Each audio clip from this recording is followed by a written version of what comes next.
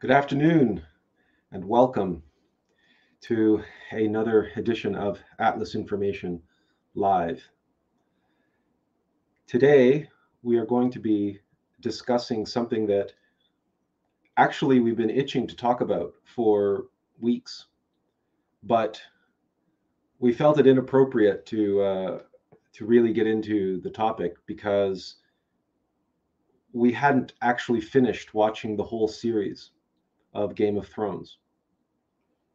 And we were averaging 2 to 3 episodes a day in order to get through the material. And it's a good thing that we waited until now. It's a good thing that we waited until the end of the series because a great deal of changes or some, let's say, some potentially controversial aspects of the series manifested in season 7 and season 8.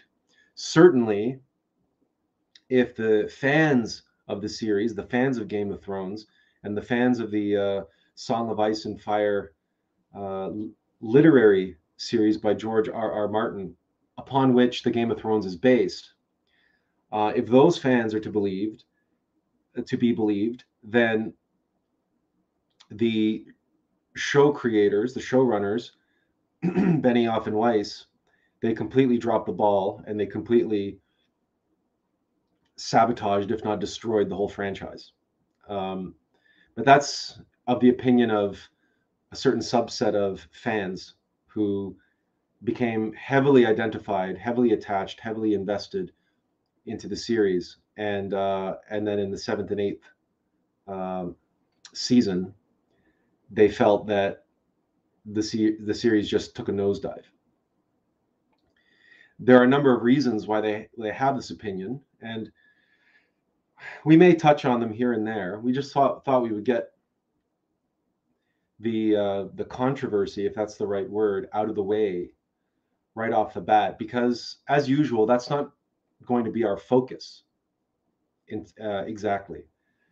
What most fans tend to focus on are their attachments and their identifications and how their expectations were dashed. Most outrage, not all, but most outrage is based on very superficial aspects. Or they are anchored in much deeper, much more profound, esoteric reasons. But that intuitive knowing that something has gone awry, that gets filtered by the subjective ego mind. And the subjective ego mind comes up with the rationale to justify that intuitive knowing that something's gone awry, that something's not right, that they dropped the ball, that something is, So this happens a lot in fandom and in these so-called culture wars, where this is especially true for franchises such as Star Wars and the Disney sequel trilogy, or Star Trek Discovery and Star Trek Picard, and a number of other these so-called franchises, these so-called beloved franchises that get under the control of the postmodernists, and they start injecting their intersectionality, their intersectional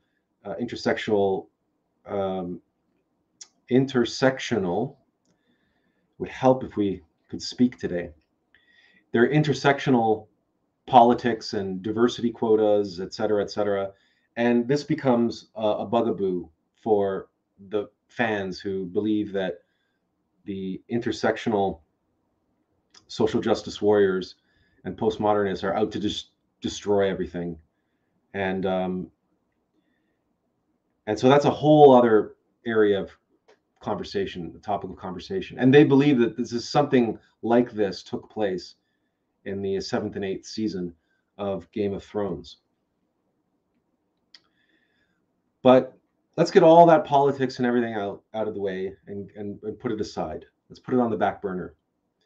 Because admittedly, when we first approached Game of Thrones, that was what, 7 or 8 years ago?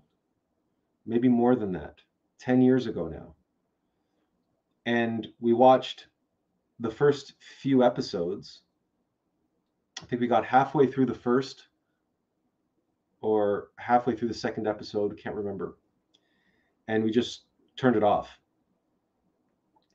And we turned it off because our immediate first impression of the series was that it was a soft porn reimagining of Dynasty.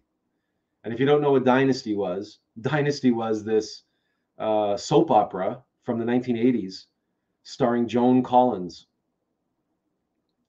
And it was another network's version of Dallas. You might be more familiar with Dallas, the one with about J.R. Ewing, and they had the whole thing about who shot J.R. and it was a big thing in the tabloids and everything else. It's a big murder mystery that one season when who shot J.R. Well, Dynasty was another network's, I can't remember which network, but another network's version of Dallas. But whereas Dallas had a patriarchy and J.R. Ewing was the big bad who's controlling everything, in Dynasty, the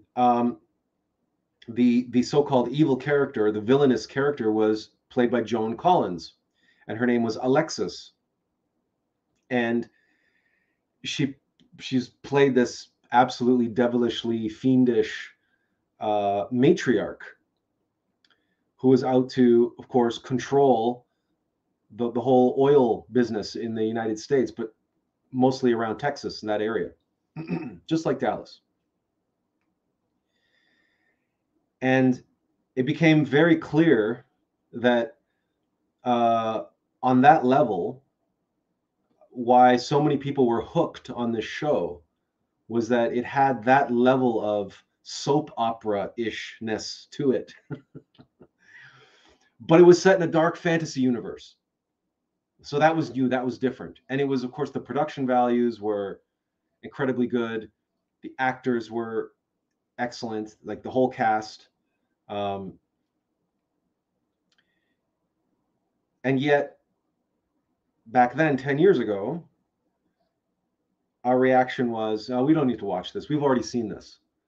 Because we used to watch Dynasty with our mother back in the 80s, because it was our mother's favorite show. So we used to watch Dynasty with our mom. So when we began watching Game of Thrones and all that soap opera side and the struggle for the Iron Throne and everything else, and this whole thing is like, you know what? We've been here, we've done that. And of course, the soft porn aspect of it didn't appeal to us. We were 10 years ago, we were in a very different place. And to say that we were struggling to control our lust, it would be an understatement, right? To be, we were dealing with that, as many do who are on the path. And this show was obviously not shy about its nature as adult entertainment. And so we were like, do we really, dark fantasy aside, do we really want to be, getting ourselves hooked on this essentially soap opera with these adult elements? And our answer back then was no.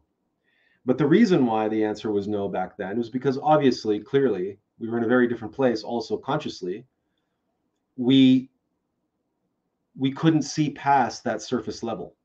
That surface level was so in your face and it was in our face, and we judged it very quickly on a very superficial level. And perhaps we shouldn't have, but in the end, it was for the best, because now, today, 10 years later, we have a very different view, a very different perspective, and we work with a very different set of faculties when we observe anything.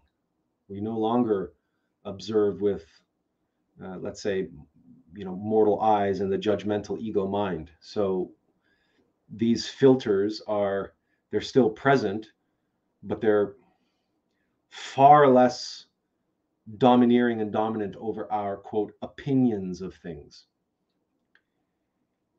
And as a result, we were able to revisit Game of Thrones with much greater clarity. And we were able to see past the surface level foibles, and not only see past them, but actually enjoy them. It's an incredibly entertaining show. The soap opera-ishness of it is superlative. It's outstanding. It's far better than anything that was being written, was that 40 years ago. So it was thoroughly entertaining as well. And of course, we could look the other way when it came to other aspects of it. And we've come a long way now, so we're able to transform impressions of various different kinds, which in the past we would just avoid altogether because we were unable to transform them back then. But we're able to transform them now. So we no longer have to avoid impressions like we used to. And as a result of this approach, with a new set of faculties and a new sense of vision, the nature of this Song of Ice and Fire, which is the title of this book series that George R.R. Martin wrote, but is supposedly still in the process of writing, i.e. finishing. According to a good friend of ours, there's 2 books left in the series that he has yet to write. One's called Winds of Winter, and the other one, I don't know what it's called. But the Song of Ice and Fire is a modern day mythology on par with Tolkien.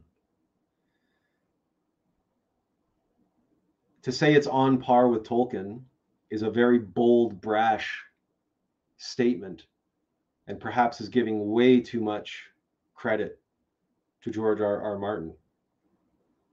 On the other hand, it is the mythology that was needed for the time that we're in. Even The Lord of the Rings, I mean, when it was written, and then when the films were made, it didn't have the, shall we say, the impact that perhaps it was hoped that it would have. Game of Thrones had that impact, and not only did it have that impact, it made bold decisions and went in bold directions that even the Lord of the Rings, the filmmakers of Lord of the Rings, dared not go. And we'll get into that when we discuss the macrocosmic elements of Game of Thrones. So the allegory as an allegory of this humanity and macrocosm. But the most obvious allegory and symbolic esoteric significance of the Game of Thrones is its relationship to the human psyche in microcosm. Westeros is as the continent, the land, the 7 kingdoms. The 7 kingdoms of Westeros represent the human being, the human machine, the human psyche. Why 7? Well, we can obviously begin with the 7 chakras. We can also talk about the 7 heavens, right? The 7 dimensions on the tree of life. When it comes to 7, we can talk about the 7 organ systems and 7, because the law of 7 is the organizational law of the universe. But 7 is also significant because of the Game of Thrones itself. There are these 7 houses. There are more houses. There's a legion of houses. It seems like every episode, every season, more houses appeared, more factions appeared. But there are 7 dominant houses. And those 7 dominant houses or clusters of houses that rule the 7 kingdoms or oversee the 7 kingdoms, those 7 houses can be likened to the 7 deadly sins. Those are our egos. But those 7 deadly sins are only representative of a legion of egos, in the same way that the 7 houses in Game of Thrones are representative of factions of houses. And of course, each house has many different players that are playing out their own dramas in those houses. And it's Daenerys Targaryen, or Daenerys Stormborn, who says, it's this wheel, this game. It's a wheel. First, it's these people are on top, and then those people are on top. And we actually have the quote. Where is it? We can bring it up. Here we go.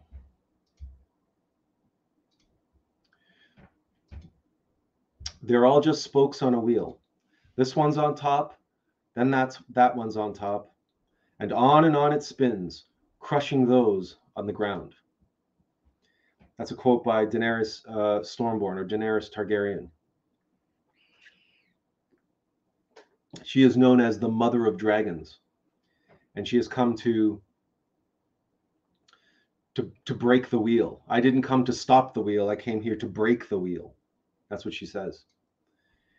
And this is actually a slide from our upcoming video, where we demonstrate how the wheel, the Game of Thrones, how this represents the quote that we just saw there, and how what we're seeing are the different houses representing the different egos. And the Game of Thrones, the Iron Throne, is the eye at the top. And those that are getting crushed by the wheel are represented by the Hanged Man, which is the sigil of House Bolton. Or sorry, not the hangman, the flayed man, but he's flayed upside down. So he's like, he's crucified upside down, and he's flayed, the flesh stripped from him. That's the symbol in the series, the sigil that represents those who are being crushed by the wheel. And this, we're just, the process by which this happens. This is all going to be in our video that we're working on the human condition. But this wheel spinning round and around and around, and this flayed man, this hanged man, that creates this pendulum, the pendulum between good and evil, us and them, pleasure and pain. This is the hypnotic pendulum that creates hypnosis and ignorance. And if all of that looks like a terrible cacophony, right, a visual spaghetti in motion, that's because your busy, crazy mind is because of this. This is what's going on. This is the ego mind. This is the engine behind the ego mind. So if you ever wondered why you have a busy mind, it's because of this. Does this look like it's going to shut up on its own accord? Does the Game of Thrones end on its own accord? There's always new factions. There's always new heirs. There's always new things clamoring for that iron throne. And that's why the iron throne is made up of all of those swords, all those weapons that have been melted together, forged together. All those weapons of the fallen, who have tried to rise to the throne and been defeated, but there's a legion of weapons in that throne. And every single weapon in the Iron Throne represents one thing that's represented here in the top of the circle, and that is blind self-interest. Right? It's the eye, but it's the eye that's blinded to all but what it wants, what it identifies with, what it is attached to. And in Game of Thrones, how many characters are blinded to everything but their own desires? Isn't that by definition what a soap opera is? And we get into, implosion and explosion and temptation and leading to suffering and not being. And so I won't continue anymore, like getting into the specifics. But here's the busyness of the mind, and how this downward spiral of explosion and implosion, this is the single pillar of ego, of not being, which this is what separates Gollum and Smeagol, right? This is the divide and conquer of the individual and that which is precious to us. But it's also divide and conquer on the macrocosmic scale. So we have tribalism and nationalism, corruption and wokeness, the radical left. So you have blind faith and blind dogma. What happens in microcosm happens in macrocosm. So the explosion of fear leads to an implosion of society, economy, and civil liberty. We all saw that in the last few years with the coup. And that's all this is. That's this that's playing out on the macrocosmic scale, but it's playing out in the microcosm of each and every person who suffers from it. So this then is the eye of Sauron, and it is the one ring. This is the ring of power. It's the same wheel. It's the wheel that Daenerys Targaryen speaks of. And this is the connection, this is the only reason why I wanted to show you this sequence from our video, is because to make the connection between the Game of Thrones, the wheel of all the factions vying, this one's on top, then that one's on top, that is a very accurate representation of the actual metaphysical mechanics that is going on in our psychology. That it is a Game of Thrones. That is what's going on inside here. And how that relates to Lord of the Rings, that which is precious to us. And it is a ring. It is that ring that corrupts the hearts of men, that drives men mad. And it is that ring which is the eye of Sauron. Now the eye, in relation to the top of the tower, that sees all, but it's blinded to all but its own desires. What it is looking for more than anything is the ring of power.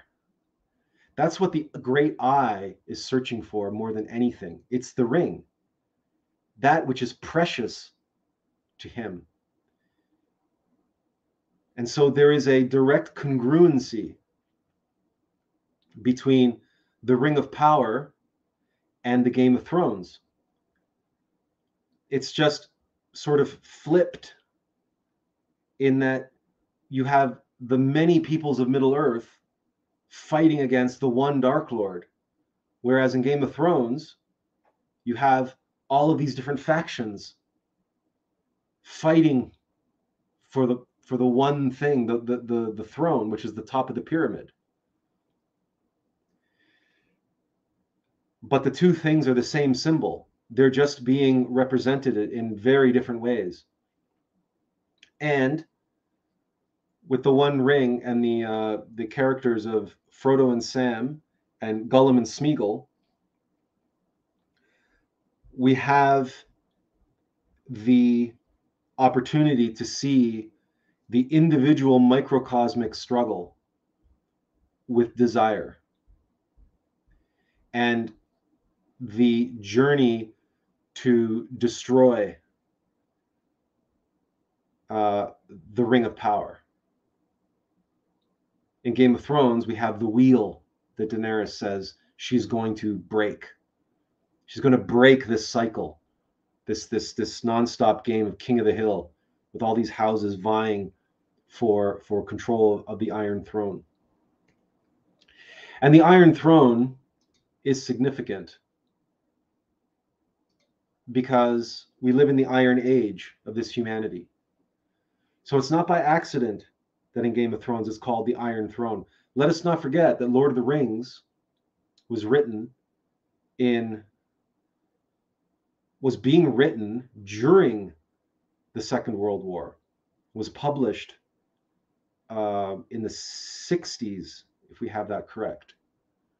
But certainly in the 50s and 60s, post-war, post-Second World War, Lord of the Rings was published originally. And A Song of Ice and Fire would have been published, the first book would have been published as early as the 80s, possibly. We don't know the exact dates. But so it's possibly 80s, 90s, 2000s, but we don't know that for certain. But clearly it was only put to film in the 2000s. And even though Lord of the Rings was put to film, a decade before Game of Thrones,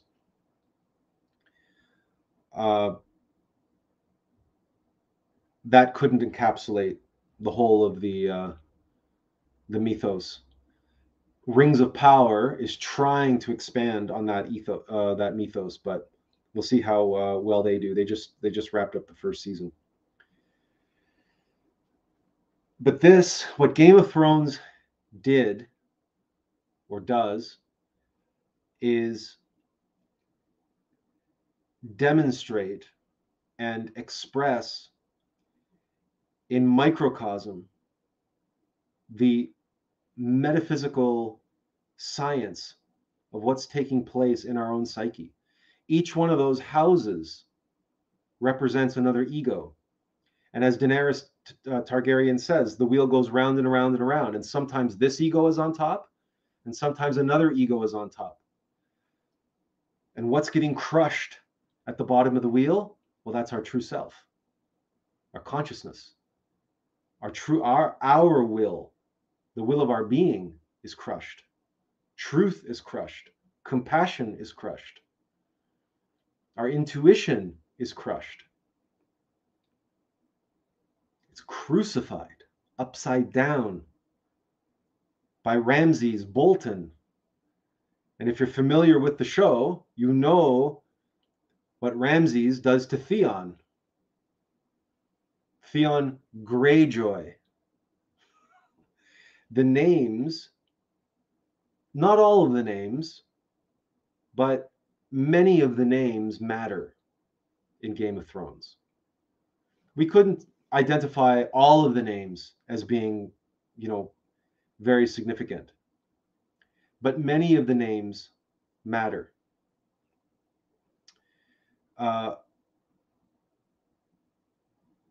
And the characters themselves and the characterizations, the portrayal of the characters matter. Cersei's, for example. Now, Cersei's, the reason why we brought up Dynasty from the 80s, and we brought up Joan Collins's character, Alexis, because Cersei's is just like Alexis. And that's why Game of Thrones is more Dynasty than it is Dallas. And Circe, in Greek mythology, let's see if we can show you this. This is from Britannica. It says Circe in Greek legend is a sorceress, the daughter of Helios, the sun god, and of the ocean nymph Perse. She was able, by means of drugs and incantations, to change humans into wolves, lions, and swine.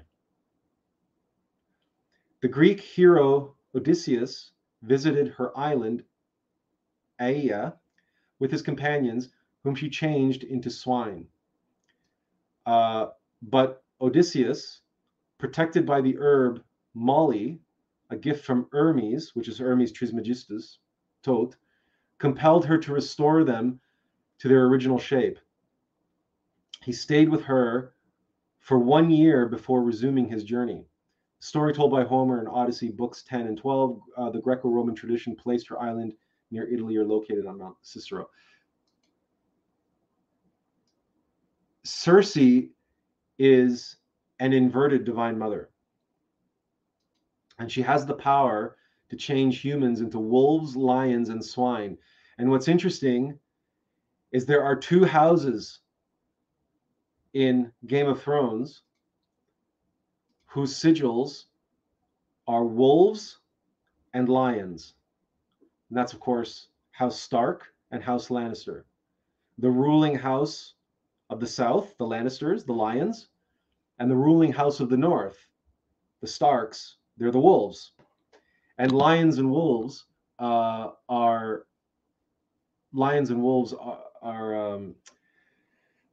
commonly referred to in Game of Thrones. Certainly the wolf imagery is over the top with all the dire wolves and so on. But she also has the power to change humans into swine. And Circe's, throughout the series, she has that quote that says, anyone who is not us is our enemy. And she does seem, she's so hell-bent on ruling that everybody else is swine in her eyes. They're just swine for the slaughter.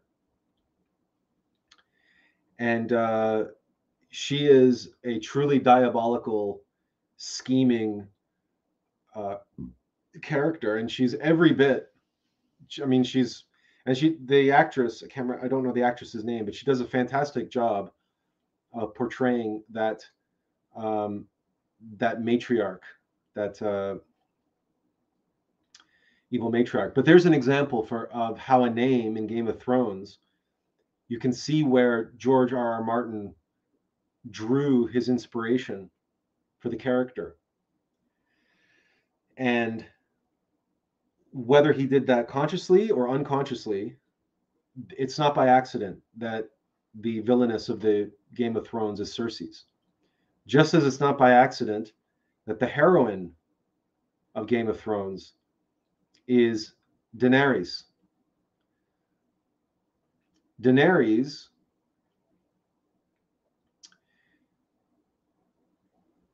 is, well, again, we'll pull this up. In Greek myth,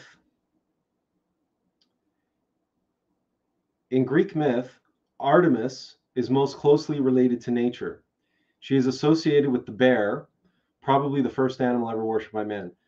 The character of Daenerys Targaryen has many parallels with Artemis, one of the Greek versions of the Earth Mother, where Artemis, mistress of the beasts, is with her bear and all the animals of the wild. Daenerys is the mother of dragons.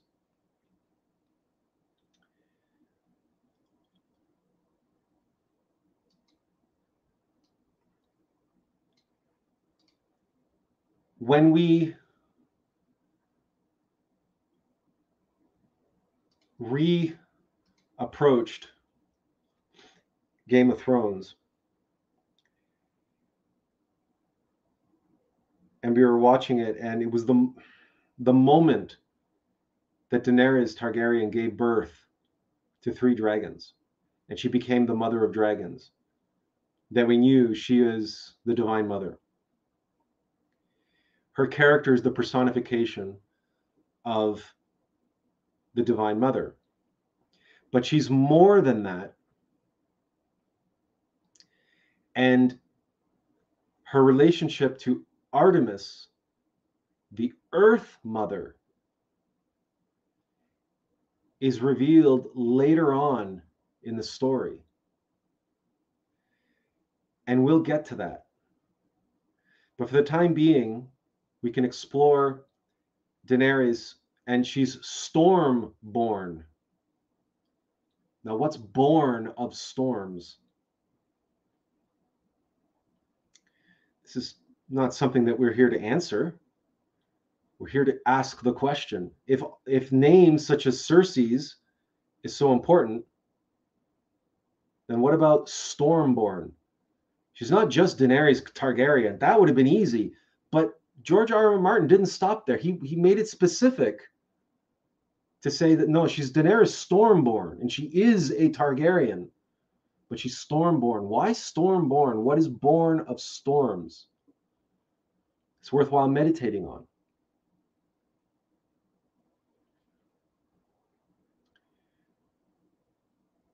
And again, this will come into play as we get into the latter seasons in our discussion, and how the movement of the story shifts from microcosm to macrocosm.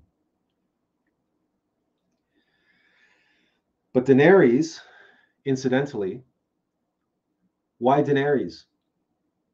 It turns out that if we have this correct, it's the 3rd or 4th century AD, or second, third, or 4th century AD, sometime around there, the Romans started printing silver coins, and they were called denaries. Denaris, denaris, or denaries. They were currency, and they were silver, not gold, silver. Why is everybody in the House Targaryen's hair silver? It's not gold, they're not blonde, they're silver-haired. They're white-haired. They're silver-haired. And the heroine of the story is Daenerys. This cannot be coincidence. This is not coincidence. And one of the things that is stormborn is lightning. And lightning is white, not yellow. It's silver, not gold. And lightning is current. It's currency. And Daenerys was the name of the coin, the name of the currency of the Roman Empire was Daenerys. That currency, that lightning, that electricity.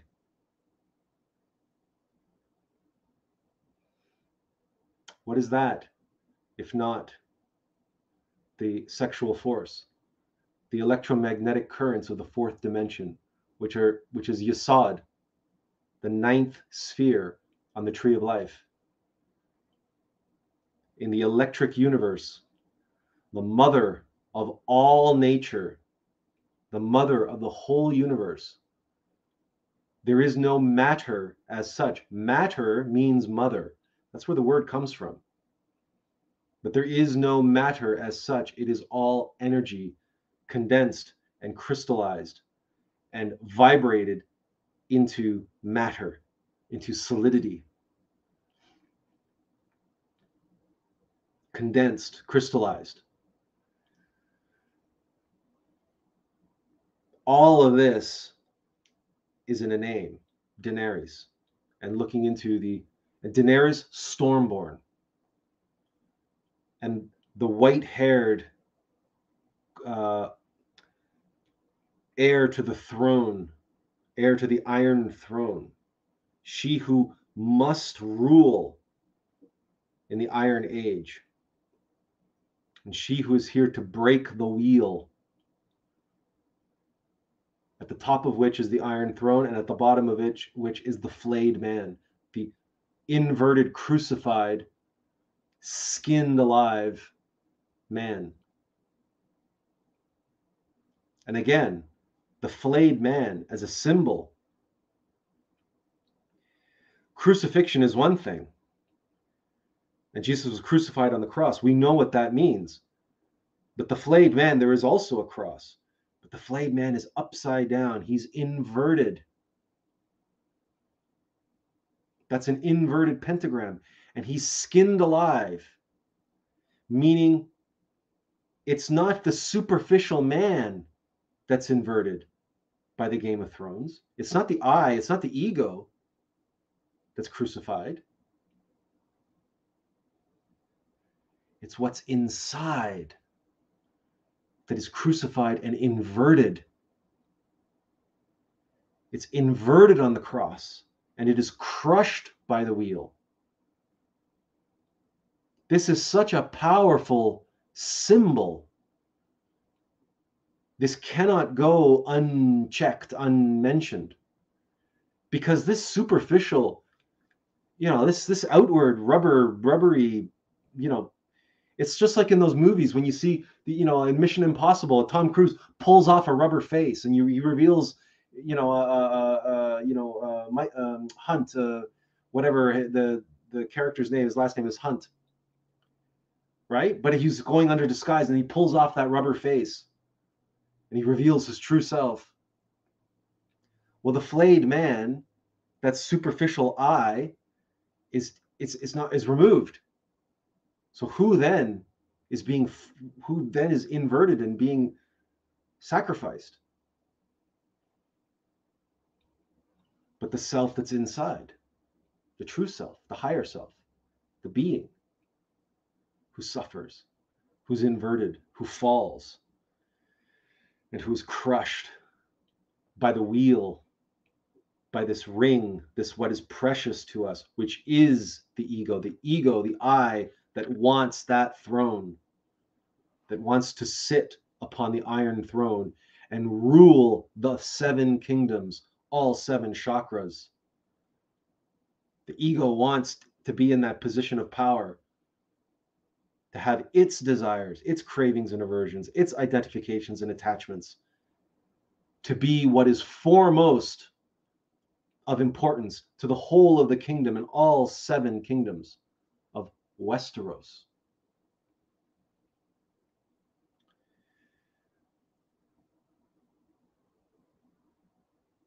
This is what even Lord of the Rings and what many other mythologies has not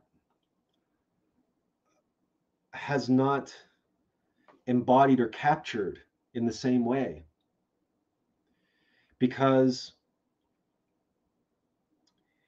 it's very often been reduced or simplified and perhaps even oversimplified. Tolkien has this very elaborate, extended, expanded mythology and expanded history that spans thousands upon thousands of years. But it all culminates in this one little thing. And one of the characters in Lord of the Rings says, it's amazing that so much trouble is made over such a small thing. And don't get us wrong, there's value in that. There's value in this reduction, because the ring is so innocent. It's just a trifle. It's a trinket. It's a MacGuffin, to use cinematic parlance, right? It's just this plot device. And people look at it and say, how can such a small little thing make all this terrible stuff happen? And yet it is precious to us, this small little trite, insignificant thing. How many people do you encounter, or have you encountered, that say, oh, the ego is nothing to worry about. I have my ego under control. We need the ego. We can't live without the ego. and on and on and on it goes. It's just they belittle it, they simplify it. It's nothing. Just like so many characters, like Boromir, for example, who says, well, let me have the ring. Let us use the ring. It is a gift. Let us use this ring. How many people will tell you how useful the ego is and how they have their ego under control and they use their ego to their advantage? It's a gift. It's a powerful tool, the ego is. And they will instruct you and advise you on using it, just as Boromir would use this thing. This is how seductive this little trifle of a thing is. In Game of Thrones, we get a very different take. The throne, the Iron Throne, is what everybody wants. It's a big deal to everybody. And the reason is because in Game of Thrones, everybody represents an ego. All the houses, all the great houses jockeying for position, they are those 7 deadly sins, those 7 houses, and all their peripheral houses, they're all jockeying for position. And characters like Littlefinger, who is conspiring to sit himself on the Iron Throne, which is what he's always ever wanted. This Littlefinger, who is an advisor to the king, yes, but he also has many brothels. And one of his best friends, if you can say friends, is Various. We have a website open that's reminding us of all the names of the characters because it's hard for us to keep them all straight. The essentially the spy, the eunuch spy, Larius. No, it's Various. I wish they would have done a better job presenting this information. You got to scroll through all the ads to get to all the information. So past all the houses, Lord Varys, who's also known as the Spider. He's the eunuch. He's the one who has all the spies, his little sparrows, his little birds that feed him information. And Littlefinger makes sort of friends with him, and the two of them conspire together. And Varys later on claims that he does it for the benefit of the Empire. But he's an asexual being, and Littlefinger is the opposite, right? Littlefinger owns brothels. But he also has his spies, and he's also conspiring, but he owns brothels. Whereas Varys is a eunuch. He's castrated. So you have these two aspects of information, and the sharing of information, or the harnessing of information, is one's being harnessed by someone who's a master of lust, who's a master of desire, and another is one who has no lust, has no desire, and has no desire for the Iron Throne. He only wants what's best for the kingdom, and he deals in information for the sake of what's best for the kingdom. That's Varys. And Varys, incidentally, the name Varys is related to the word veritas, which means truth. Varys is a dealer in truth, but to be a dealer in truth, one must be objective. One must be a eunuch. A eunuch has no desire. There's no subjective aspect to the information. A eunuch is an asexual being, in the same way that our innermost being is a hermaphrodite, being both masculine and feminine. like all angels.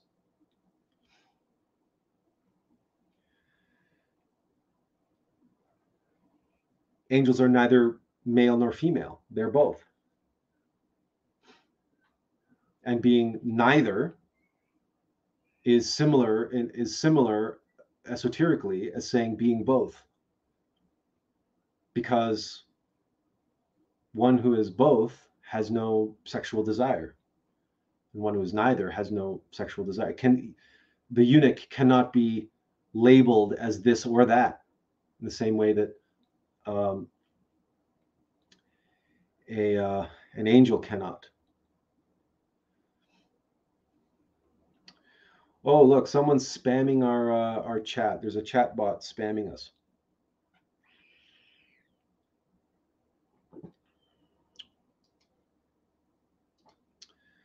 All right, blocked. Okay. So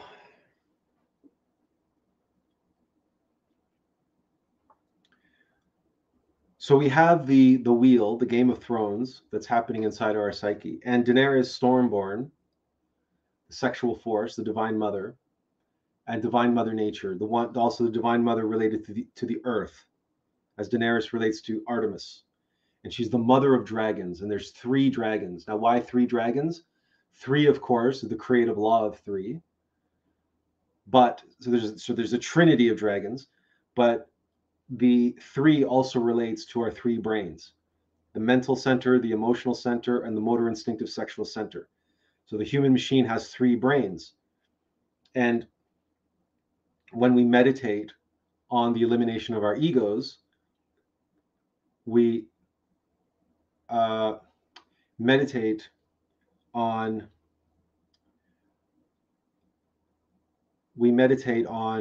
being incinerated in each of those 3 brains. So naturally, to depict this somehow would come with 3 dragons.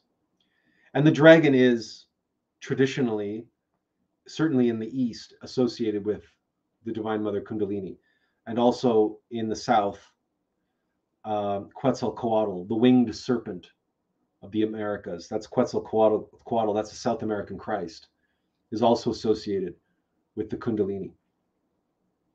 Oh, there's Azazel who says, I was waiting for it to appear. The 3 dragons, you mean? By the way, here's the link. We didn't post it sooner. Post it now. Here's the link to jump on.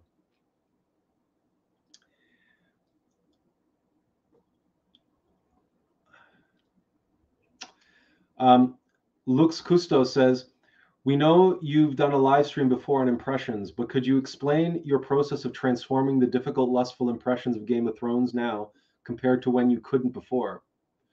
Oh, Azazel says, knows the spamming. Okay. Yes.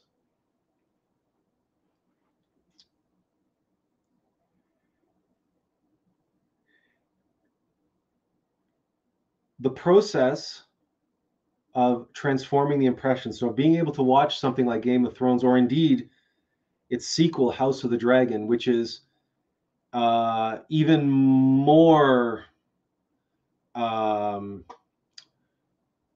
soft porn-like than Game of Thrones was. We've only watched 1 episode, and already the sex scenes are more explicit. They're not explicit, they're not pornographic, but they're as close to being pornographic without being explicit. In other words, how do you transform difficult, lustful impressions? Well, in our case,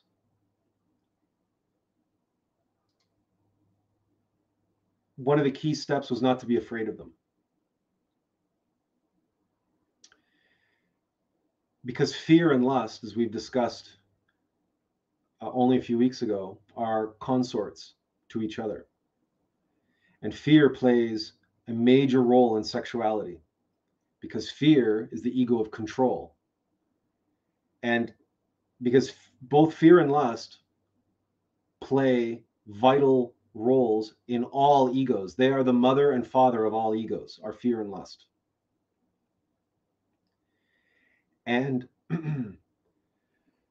when confronted by a challenging impression, that's just like being confronted by anything that rattles us, that rattles our comfort and security, that rattles our homeostasis, disrupts or disturbs us.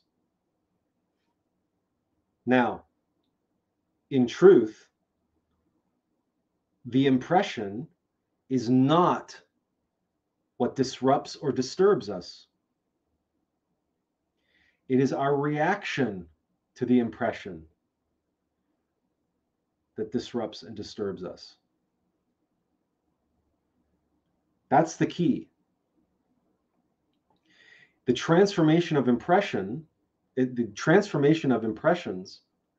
is all about observing ourselves and recognizing what is being triggered, what is being stimulated within ourselves, and recognizing it and not identifying with it, not attaching to it, but instead realizing its antithesis, which is our true self, and then absorbing and processing and digesting the impression with our consciousness, not with the subjective ego. This process cannot truly be grasped conceptually in the mind.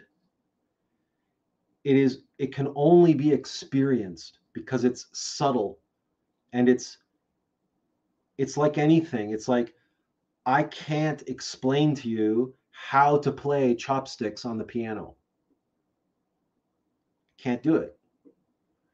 I can't explain to you the technique or the intricacies of kneading dough or forming clay into a pot on a spinning wheel.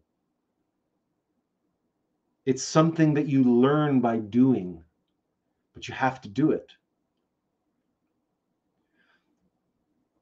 But I can give you some key pointers or some key markers that help define the activity.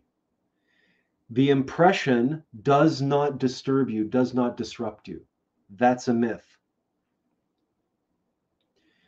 The transformation of impressions, a better way of describing it is you are transforming reactions into responses. You are taking the impression away from the ego mind or the ego heart or the ego physicality, the instincts, sexual impulse, etc. So egos like lust working through the body that want to react with lust to lustful images. You intercede with consciousness. You recognize the lust, you recognize its reaction, but you don't identify with it. You say, okay, that's just lust. Yeah, it's responding to these lustful images, but you recognize them as lustful images. And now you focus in and you can remember your divine mother. You can remember that you're looking at naked bodies. There's absolutely nothing wrong with naked bodies. But when you look at, so I'll give you an example.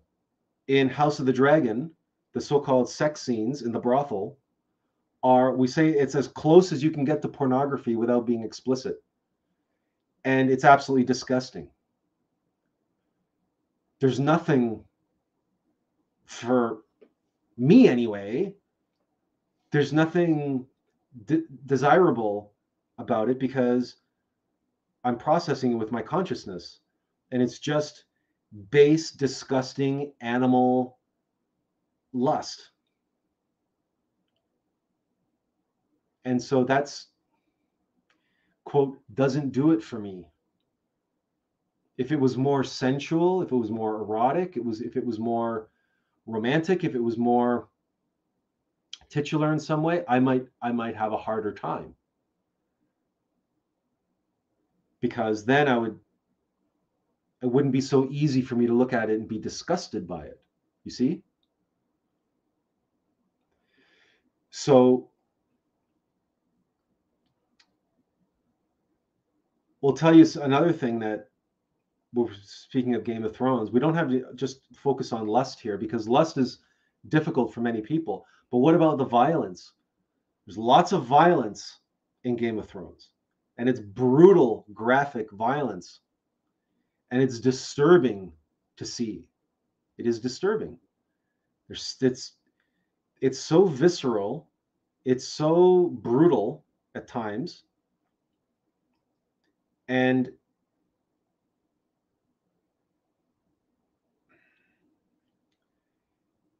we are of mixed feelings about it. Because on the one hand, at times, for example, the beheadings and this and that and the other thing, there is a very esoteric aspect to those who are beheaded for crimes. But then there are other times when it seems like it's the violence is just gratuitous. It's just there for ratings. It's just there for the titular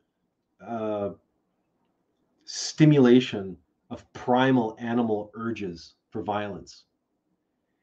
And again, to be able to witness that and not get caught up in it, but also not get caught up in the aversion to it, the fear of it, or the repulsion by it. This is a very personal, individual experience. We are in no way, shape, and form are we advocating for individuals to go seek out ultraviolence or to seek out pornography, because pornography is, if you watch enough of it, it's damaging.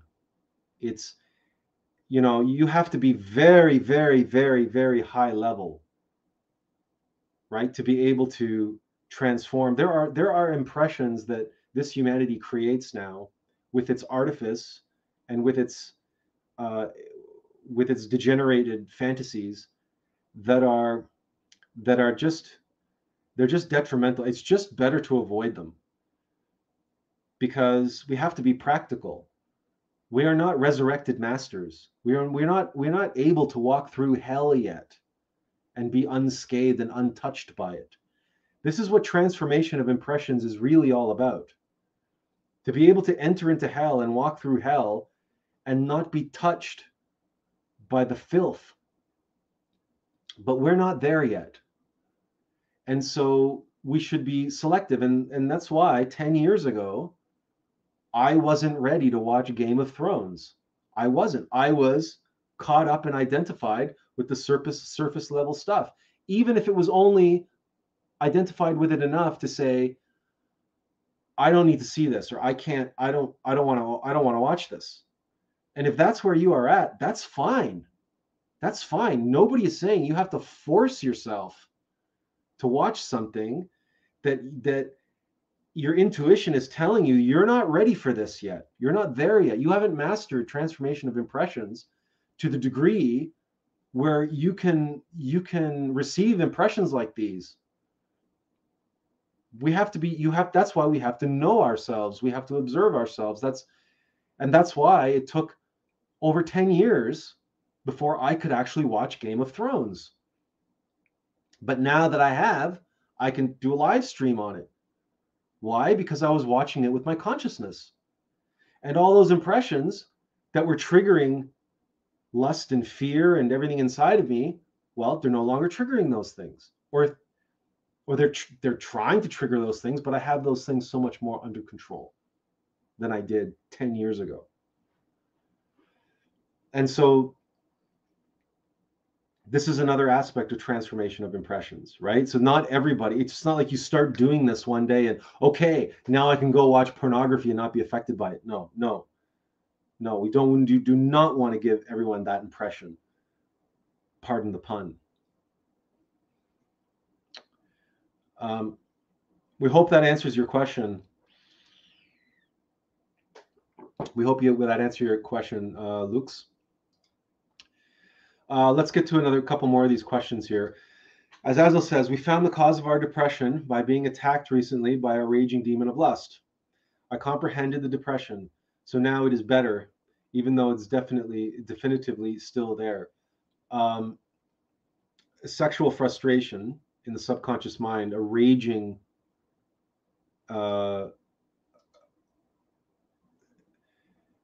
that's definitely a probable cause. And yes, identifying it is one thing, or recognizing it is one thing.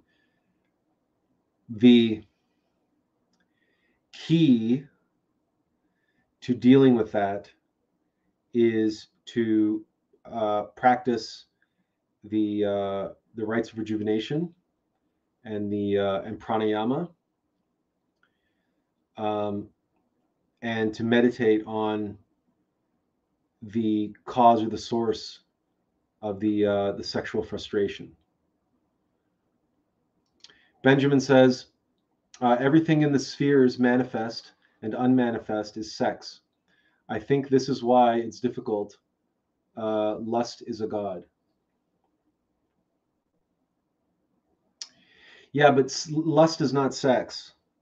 Sex and lust are not synonymous.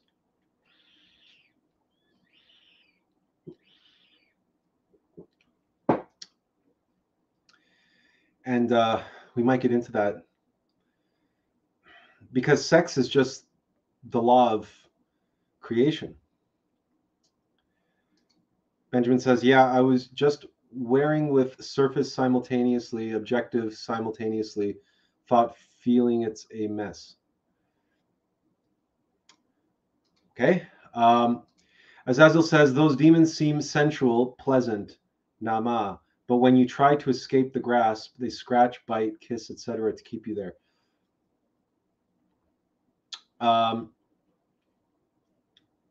The impressions of lust, the impressions of pornography, the impressions of sensuality, of eroticism,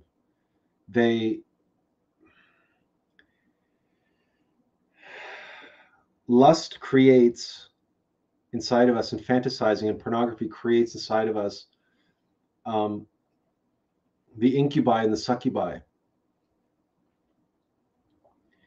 These are what's known as astrolarvae, and they're aggregates that are created as a byproduct of lustful fantasizing or lustful impressions, which aren't transformed. And again, it's very, very, very difficult to transform lustful impressions. That's why it's better to stay out of brothels, and it's better to stay away from pornography. And in general, it's better to stay away from scenes like that. But what we find is especially true for men, that the succubi come and fornicate with us in our sleep. And that's how those who practice scientific chastity often end up having wet dreams. Wet dreams are succubi that are coming to feed. And if we have a lot of red meat or a lot of spicy food or some different types of food that are heavy in fire, if we are consuming a lot of fire, then that fire makes us more sexually potent, and that fire accumulates in us, and then we attract more of these astrolarvae. But these astrolarvae are created through untransformed impressions of lustful impressions or titillating erotic impressions. Lux Custo says, yes, so helpful. Thank you for deeply answering the question. Okay, you're welcome. All right, where were we? We were at Daenerys Targaryen and her 3 dragons. Now, Daenerys, okay, so let's another quick question, quick comment. Yes, we still perform the rites of rejuvenation, but we try to be in a better, pure state of mind. We cannot do it if we one day have a lot of raging lust within. It is in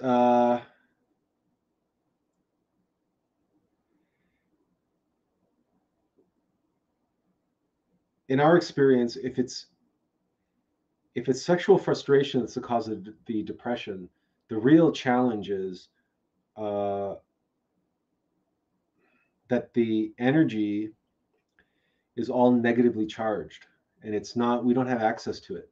That's my experience of depression, right? Is that the energy is I'm being drained from energy, so I can't even muster up the energy to do the rites of rejuvenation, or even if I try to do pranayama, there's nothing there to work with. It's being consumed, it's being inverted. And so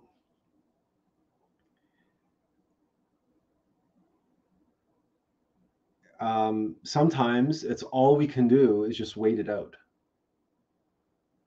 You can recognize it and try not to feed it, and try not to avoid it, just observe it. And sometimes it's just has to run its course. There are astrological, astronomical influences, there's planetary influences, there's the Mercury retrograde and all of these types of things that come into place. There's the phase of the moon. There's all sorts of different factors that come into play. And sometimes we just have to walk through the valley of darkness. But if we recognize that as just something that it just is what it is, just right now it is what it is. This is what I'm dealing with. This is what I have to deal with, but this too shall pass. And not allow ourselves to obsess over it, or get caught up in it, or worry about it. Because one of the things that Gnostics do is we tend to beat ourselves up and judge ourselves and condemn ourselves because we have ego, or because we suffer because of ego, or we have anxiety, we have depression, or I must be a terrible person, or this demon or that demon, and blah, blah, blah, and on and on and on and on and on it goes. And I speak out of personal experience. But what's important to know is that that is not your higher self. Your higher self, your divine mother, doesn't think, let alone think that way, doesn't judge, like not that way.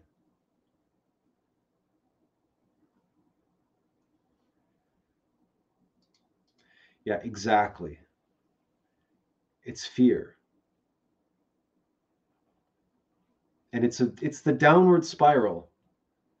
It's a Chinese finger trap. The harder you pull, the tighter a grip it has on you. So don't pull, go into it. That's how you get your fingers out of a Chinese finger trap. Right? Hopefully you know what I'm talking about. Those woven things, you stick your fingers in, you try to pull them out, and you can't. And the harder you pull, the tighter they grip. And the way you get your fingers out of a Chinese finger trap is you push them in, and then you remove them one at a time. One step at a time, and you go into the causes of your suffering.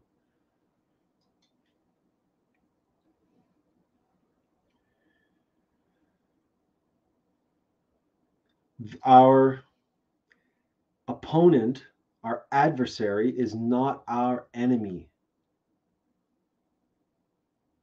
Even lust, even fear, even a demon, even incubi, even succubi, these are not our enemies. These are our adversaries.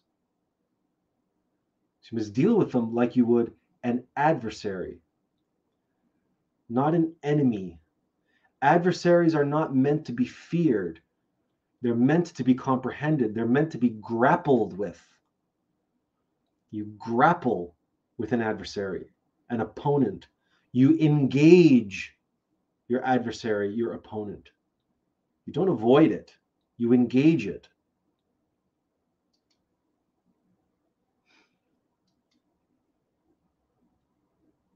This is what's so important. It's very easy to fall into the trap that our egos are our enemies, because we have, demons and Satan and all this kind of stuff, and they appear that way for a reason. They are grotesque and whatever because they're born of fear. They are the stuff of nightmares. They can't be anything else unless they take on a more feminine appearance. Then they're beautiful. They're stunning. They're hypnotic. They're mesmerizing. They're seductive. And our egos can appear to us, and they stroke us, and they touch us, and they speak to us with this soothing, calming, seductive voice, because that's their other nature, which is lust. Fear and lust. All egos are made up of these two primary substances. And if we wanted to go one more step,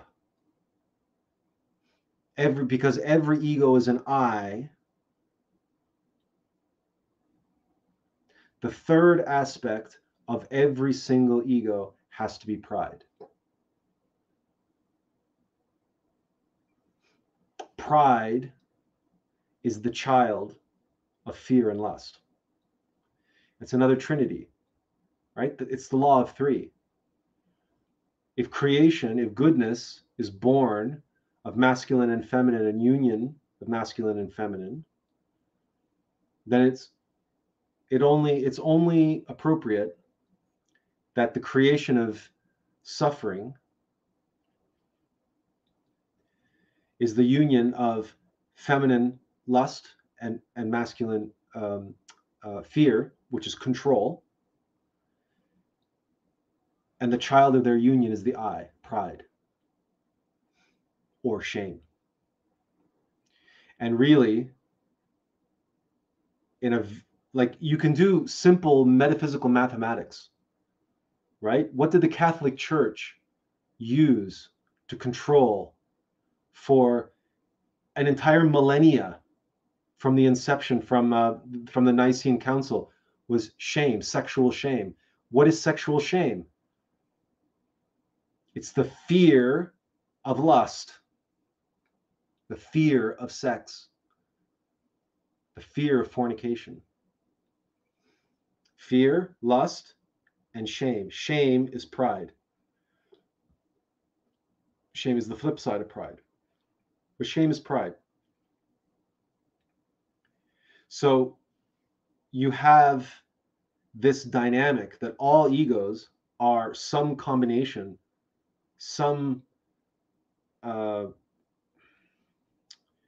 configuration of fear, lust, and pride. And remember, pride has the it's the smallest contributing factor,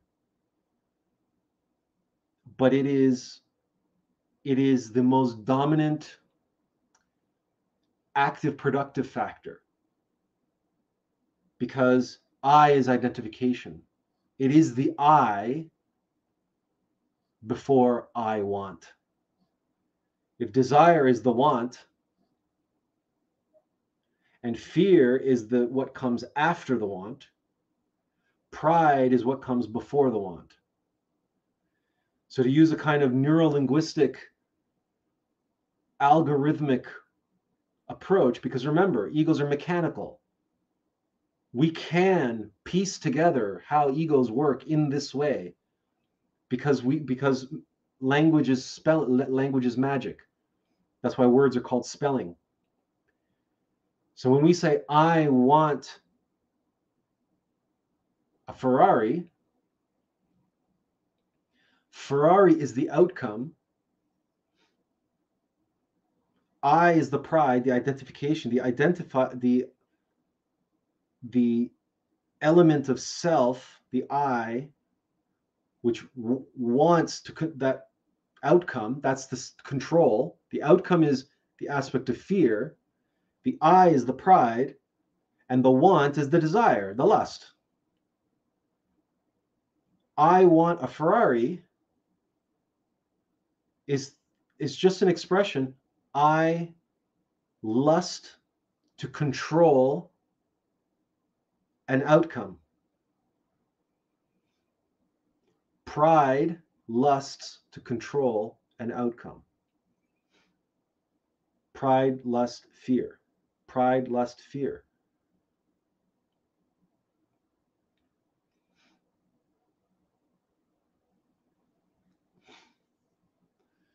There are other configurations of this.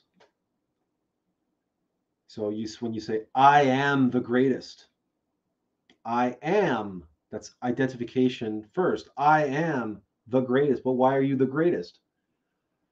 That's control, that's dominance, that's fear. But you have that because you are afraid to be beneath anybody, to be lesser than anyone. You want to be at the top of the pyramid. And of course, whoever's at the top of the pyramid, that's the alpha. They get first pick of everything. And that's your desire. I am the greatest is an identification, but there's fear, lust, and pride in that statement.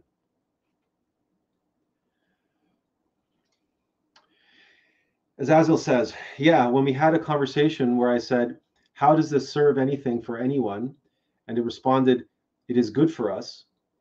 And that is when we tried to escape, and that is when it raged.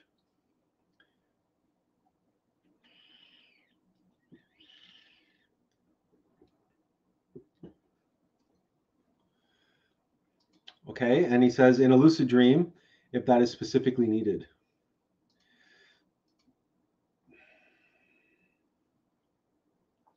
I think you're referring there to the lust that's behind your depression, I assume. Mugaboo says, as I was doing shopping, I saw this really voluptuous woman wearing tight-fitting clothes. For a few seconds, my eyes were hypnotized by her assets. The first reaction was to blame myself. How are you a spiritual man if you still look at an asset lass like that? You're a fraud. Then this voice I know so well told me, you are human. You are not yet 100% realized master, and it is completely normal for you to still look and have sexual needs and have sexual attraction. There are two things about this.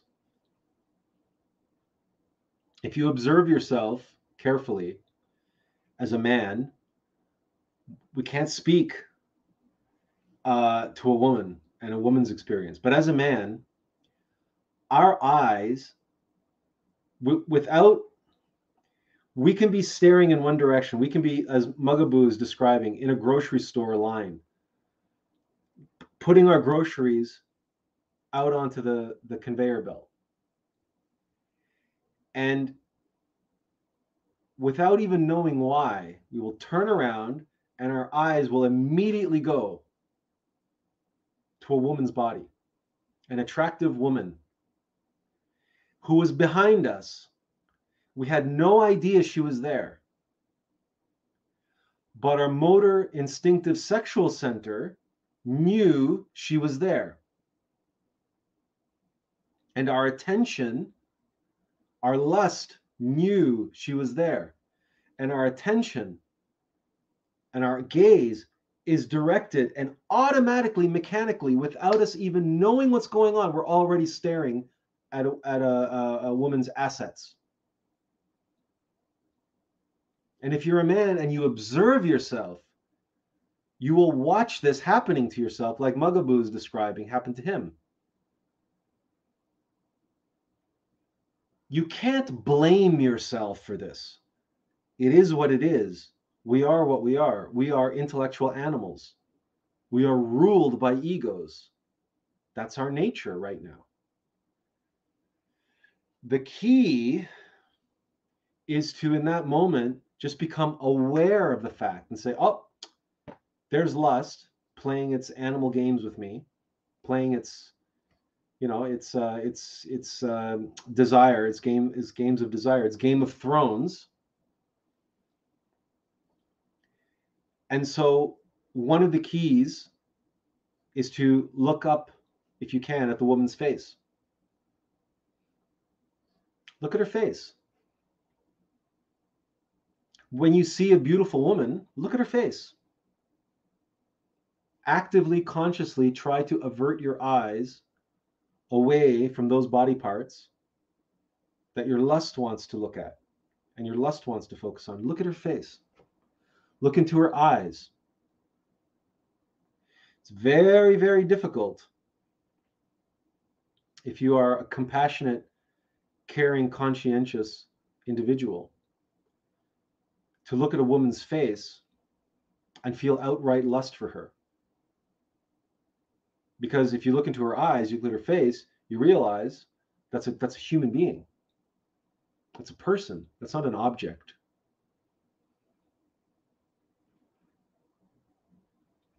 So this is a trick that we can use. It's not a trick. It's a useful approach to de-objectifying individuals. Make them real people, and you make them real people by looking into their soul, if you can do it. Sometimes the woman is, of course, turned the other way. You can't look at her face. So then look away. Just look away and don't look back. Because something inside of you is going to want you to look back. It really will. And it'll be a struggle. You'll have to actively not look back. But what will help you in not looking back is thinking about your Divine Mother. And think about your Divine Mother's 3 dragons.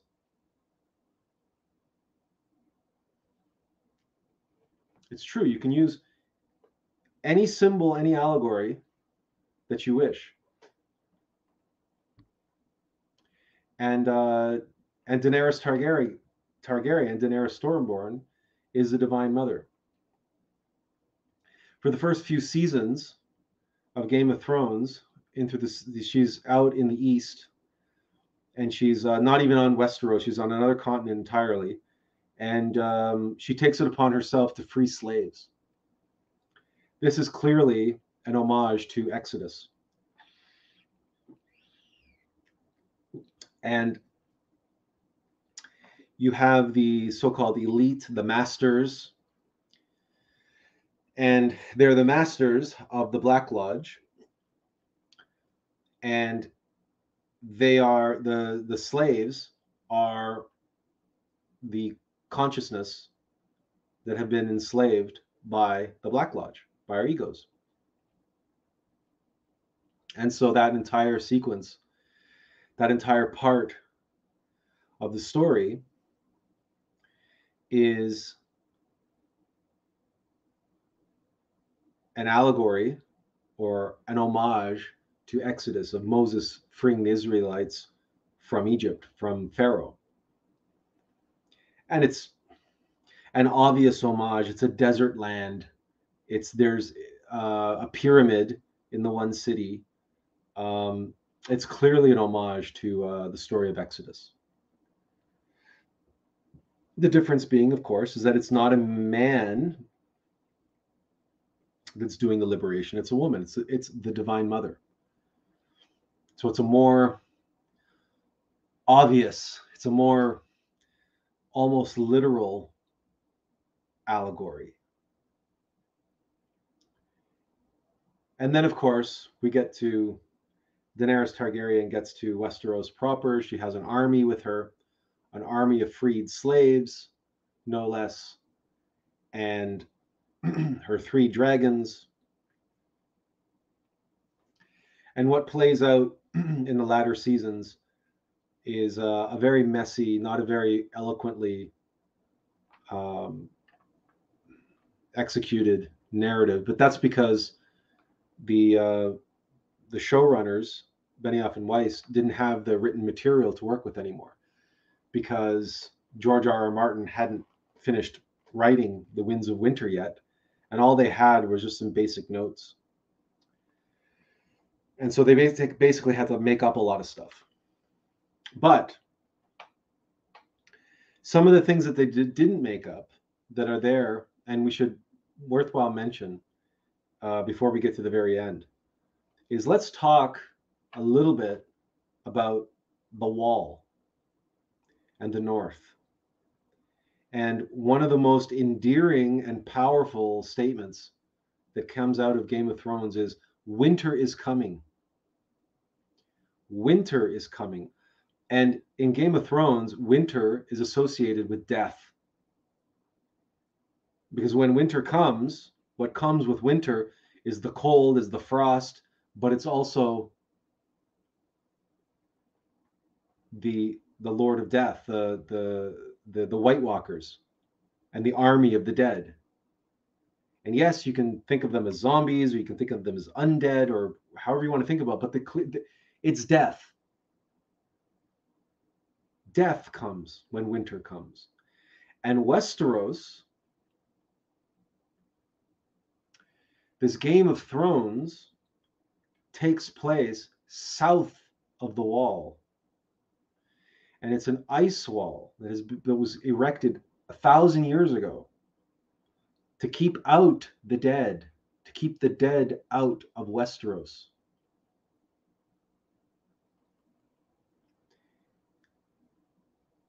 There is one thing that threatens the Game of Thrones more than anything else,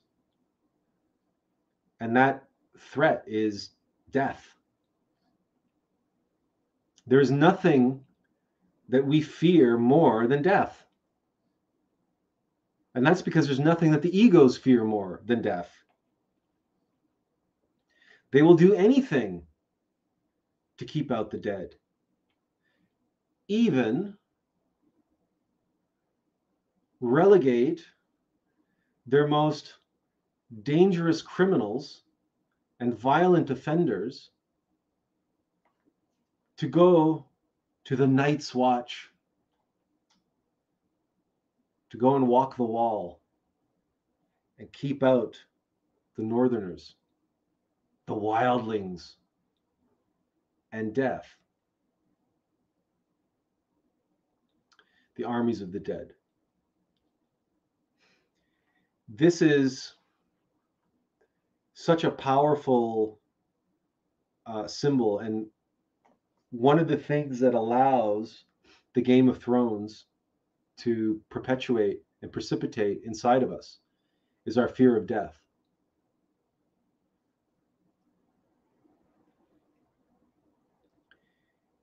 Because our fear of death is the primal underlying foundation for all of our fears and all of our desire to control. In the same way that our desire to fornicate, lust, is the basis of all other desires, all other cravings and aversions, is predicated on that baseline primal animal instinct to perpetuate the species. And we talked about this in the live stream on the Pimp of Babylon, where we talked about fear being a primal mechanical algorithm that functions on mechanical nature, and it's essential for the survival and perpetuation of mechanical nature in the same way that lust is, because lust is the drive to procreate and fear is the drive to survive.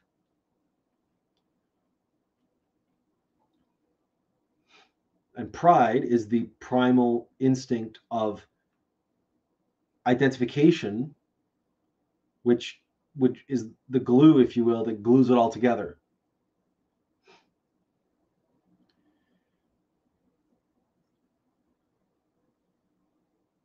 But for a human being, this dynamic, fear of death, and desire to procreate, and identification with fear and desire, this is an absolute detriment. This is a wall that keeps us from our destiny, keeps us from being who we truly are, which is whole.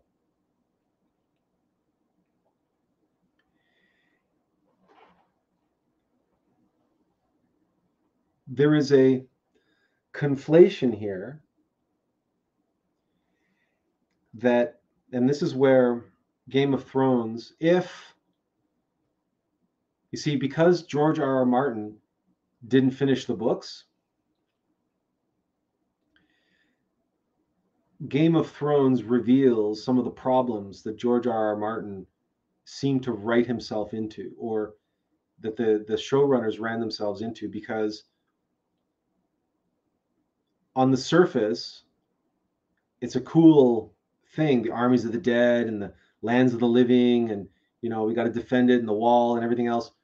And it's maybe an allegory for the wall that Trump wanted to build, or the Berlin Wall, or all kinds of walls, so on and so forth. And the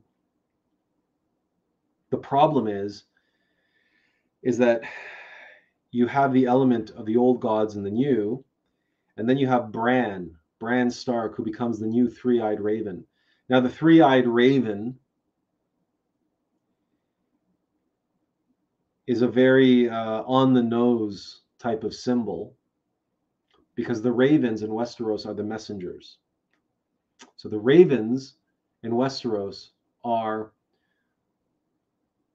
Mercury, are Hermes, the winged god who's the messenger of the gods, the winged angel who's the messenger of the gods. The ravens are that. And so the three-eyed raven is Mercury proper, Hermes proper. He is the one with the third eye. He's the one with the access to the Akashic records. And he is paralyzed for the reason he has to go on this journey, and he has to go to the journey into the north to this tree, and he meets the existing three-eyed raven and becomes the new three-eyed raven. And according to the show, the White Walkers and the Lord of Death, or the King of the Dead, the King of the White Walkers, he's coming because he wants to kill the three-eyed raven, and he wants to, send the whole world into an everlasting night and all this kind of stuff. If George R. R. Martin is having difficulty finishing the book, The Winds of Winter, and finishing the series, it's because he's written himself into a corner where death is an absolute necessity for the rejuvenation of the kingdom. Psychological death. The three-eyed raven doesn't have a future without the White Walkers.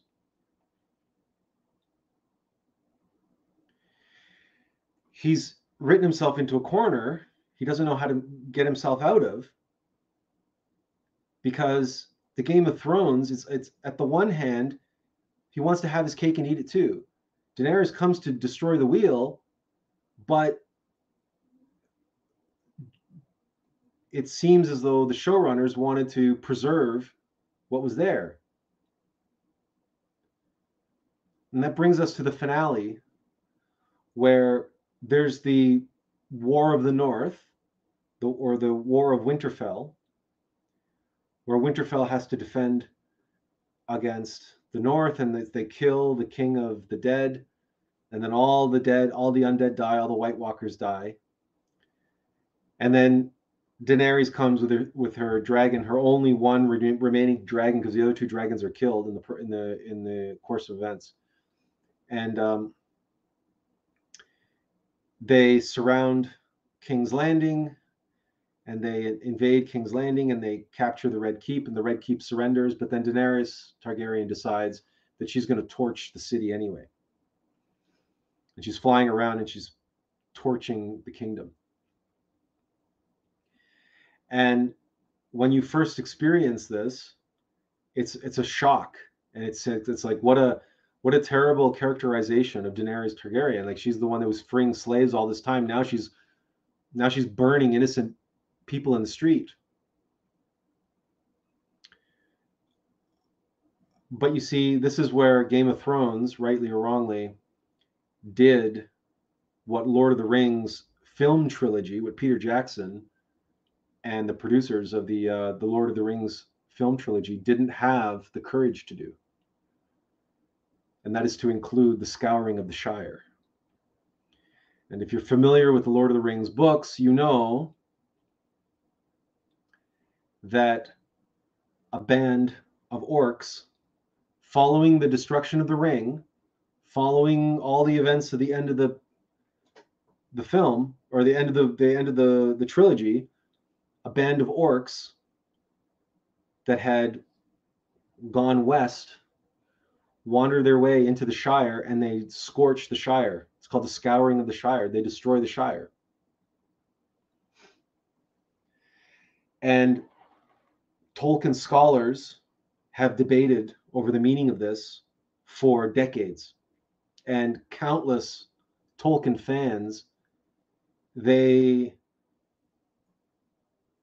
a lot of them have no idea. Now, when we read the book as a child, we had no idea what that was all about. Why you had this happy ending and everything else. And some people just speculate that Tolkien needed to, he didn't want his mythology to end on such a happy note with such a happy ending. He needed to have some kind of dark thing there to balance it all out. So the scouring of the Shire is there. But all of these critics and academics and whatnot simply miss the point.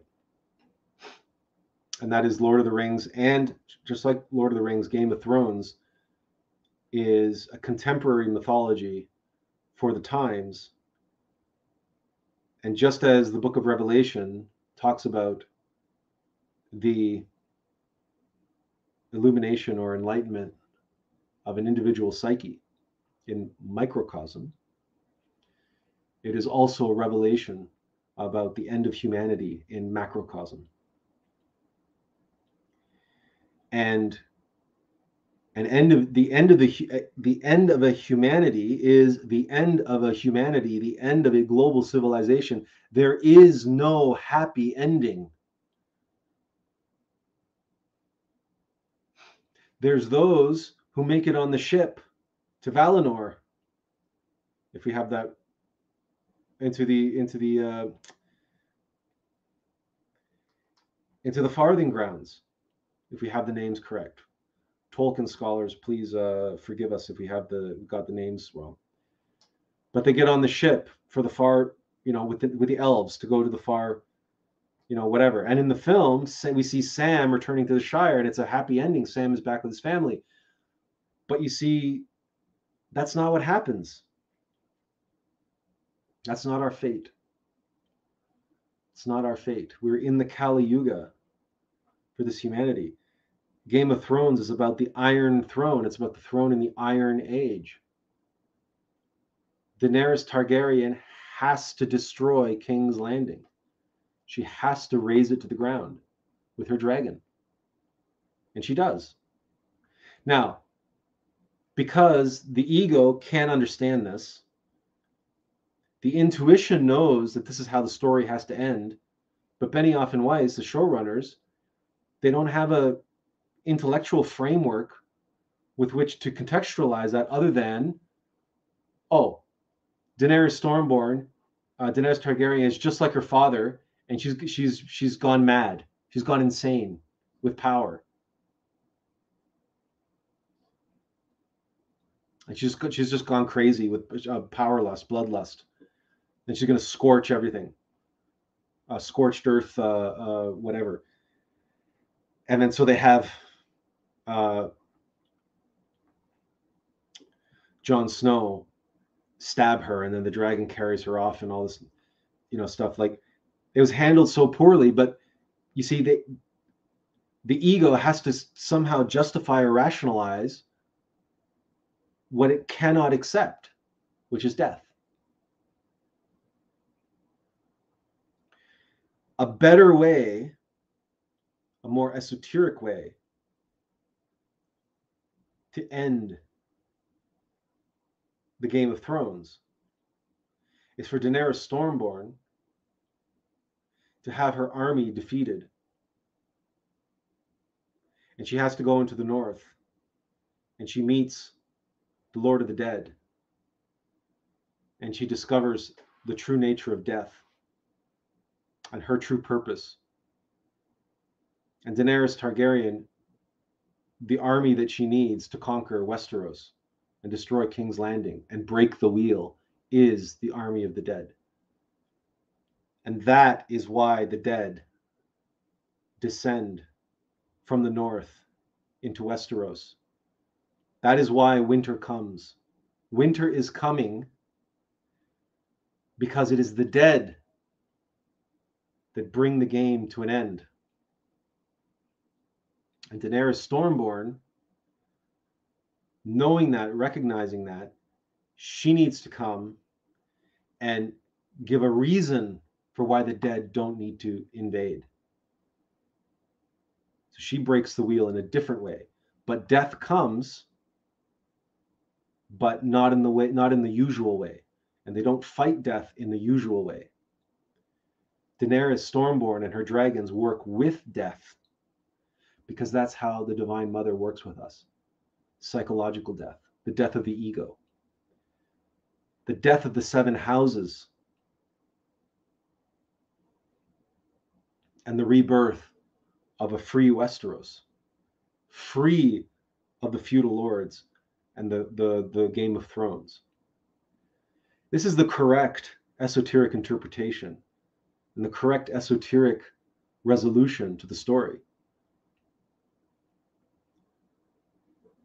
And it is a twist that suddenly would have made everyone realize, oh my God, so the Night's Watch and 1,000 years of the Wall, they were keeping out the dead, was actually perpetuating this wheel. And Daenerys Targaryen is instrumental in needing to break that wheel. Maybe it's she and her dragons, because it's one of her dragons that breaks the wall. It's just that it becomes an undead dragon. So George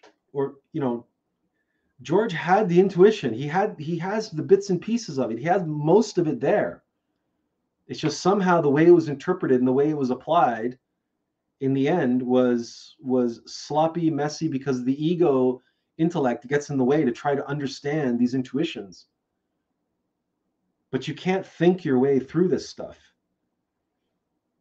You can't think your way through mythology. You have to feel it. You have to see it.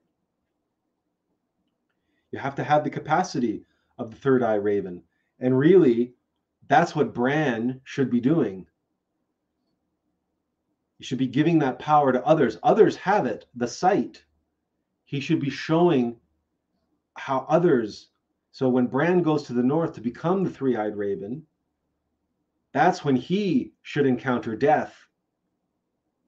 And he should encounter death. Somehow that would be the process of him becoming the three-eyed raven. And then Daenerys Stormborn comes, and then he reveals to her, they work, and the three of them, death and the three-eyed raven and the Divine Mother, together bring down the wall, and death descends on the 7 houses. And King's Landing and Westeros is freed from the Wheel of Thrones, or the Game of Thrones. And the Iron Throne should be melted, should be smelted and melted down. And then Daenerys' destiny is fulfilled. And death has done its job. Death then retreats and recedes back to the north. Winter ends. It's one of the shortest winters ever. Because winter is just here. Now is the winter of our discontent. Suffering is there. Death is there. Only insofar as to reduce that which must be reduced to ashes, to be reduced to ashes, so the phoenix can rise from the flames. And the phoenix that rises from the flames, the ravens, the three-eyed ravens who arise, each house, let's say, instead of the Game of Thrones, what it's replaced by is each house has a three-eyed raven who is born. One of the members of each houses becomes a three-eyed raven, and the 7 three-eyed ravens come together and they form a council of ravens around a round table. And the round table is made, the legs of the round table is made out of the melted down iron throne. Now, we got a version of this, right? Because Bran, the three-eyed raven, becomes the new king of Westeros. So you see, we get a version of it. And we have, the seven houses agree to stand behind him and declare him as their king, et cetera, et cetera. But you see, we end up with a version of this, but the execution of it is very sloppy, it's very messy, and it's very, superficial, and ultimately it's conflicted. So we can see why George R.R. Martin hasn't finished writing the book, and why he seems to have writer's block, and why he can't finish A Song of Ice and Fire, because it's like he's written himself into a corner, or he's written himself into a place where it's just, he can't make sense of it with his head anymore, because it's starting to conflict with his intuition, or something is blocking him from realizing it. But this is the real the real twist and the real irony of the Game of Thrones is exactly that, is that wall, that ice wall that has been keeping death out. And the wildlings are another aspect of the army, which instead of, because he also recognized, okay, well, those wildlings, they have to be harnessed in some way. And he's harnessed by Jon Snow. But again, they could just as easily be utilized by Daenerys Targaryen. However, if they are utilized by Jon Snow, then Daenerys Targaryen and Jon Snow coming together, that's fire and ice coming together, that makes more sense. And then the wildlings are no longer fighting against death, they're now fighting alongside death. And that's how you make that happen. Because the wildlings, right, the ego, the animal self, is what fights against death. But the three-eyed raven inside of us must die. And his paralysis, Bran's paralysis, is a representation of that. He loses the use of his physical body. So all of these images, all of these symbols are there, is powerful. Like, we can't, the way the Game of Thrones did that, 700-foot high wall that runs for thousands of miles, that was built 1,000 years ago. This is a monumental symbol, right? This is like, it's huge. You can't miss it. 3 dragons, you can't miss it, right? There's these enormous over the top symbols, but they have to be realized as symbols. The story, the narrative must be complete,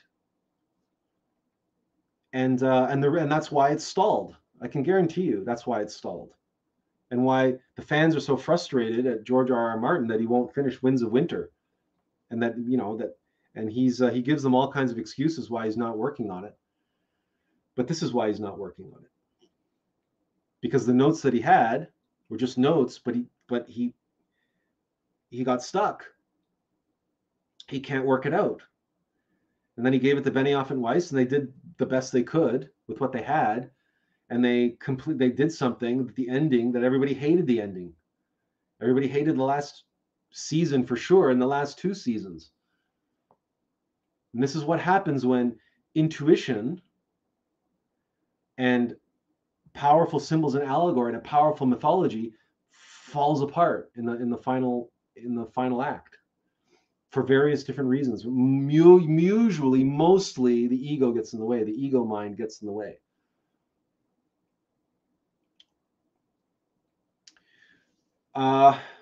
Another quick character that we should talk about because it was rather remarkable when we came across it. And that character is this character.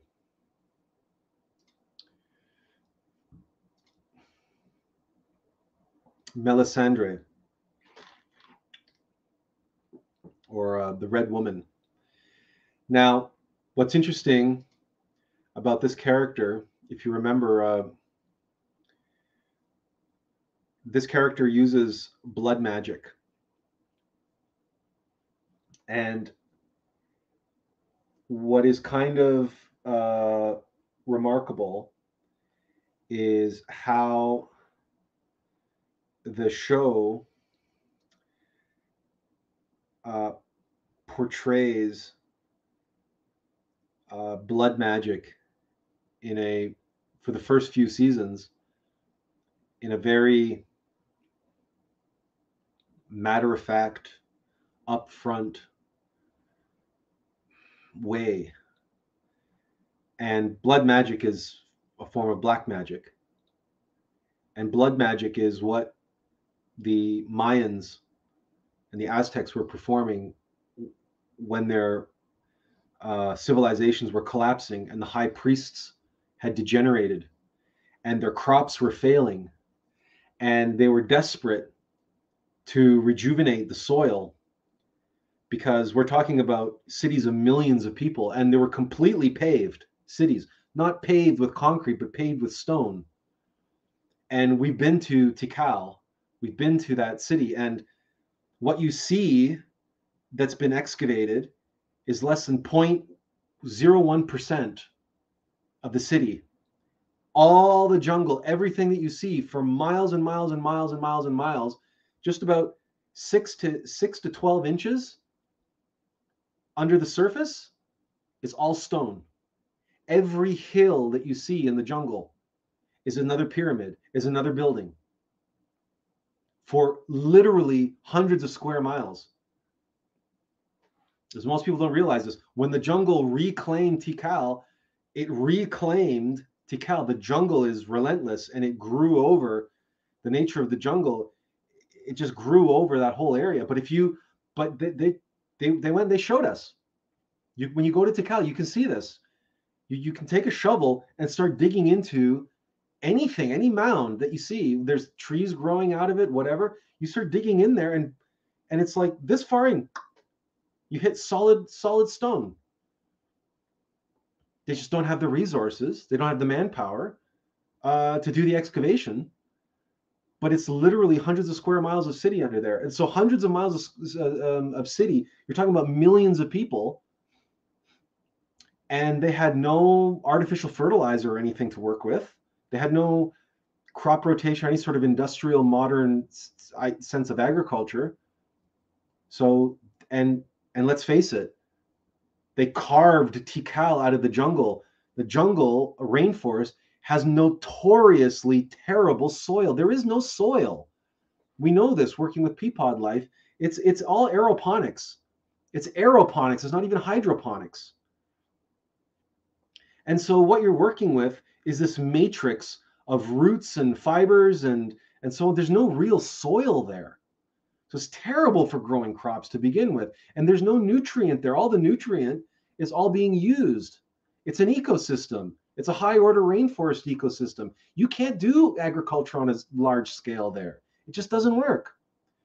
So the civilization was collapsing, but they were desperate. They were absolutely desperate. So they used blood magic, and that's what all those human sacrifices were for.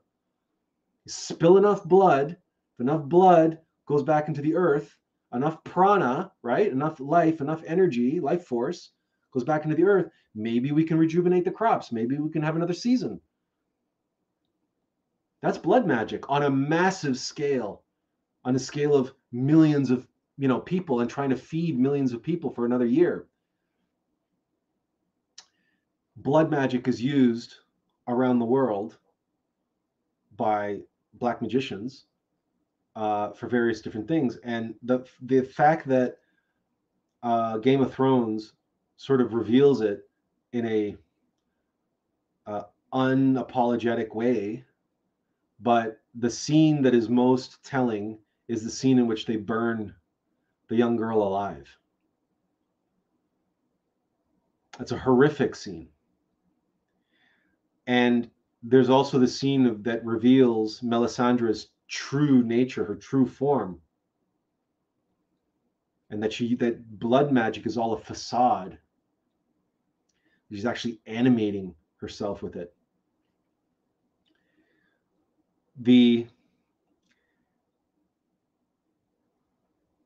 By the end of the series, she does some actions in an attempt to kind of redeem herself, if you will. And it's questionable. It's up to you to decide whether or not she does that, or whether or not it's out of character, whether you think a black magician would actually do that. And she sort of ends up sacrificing herself in the process. And maybe you can call it a character arc, a story arc, someone who was evil or was doing blood magic or was just misguided, or whatever the case may be. She made a mistake.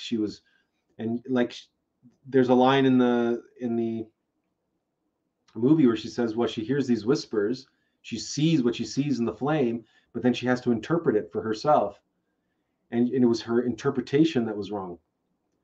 So there's a lot happening on Game of Thrones in a very nuts and bolts, rubber meets the road kind of way, kind of dealing with the dangers of magic and dangers of power and blood magic and the terrible, horrific consequences of abusing that power. And that, yes, miracles are possible when you do blood magic, so-called miracles. But what's the cost? What is the cost of that? And the costs of that are explored in Game of Thrones.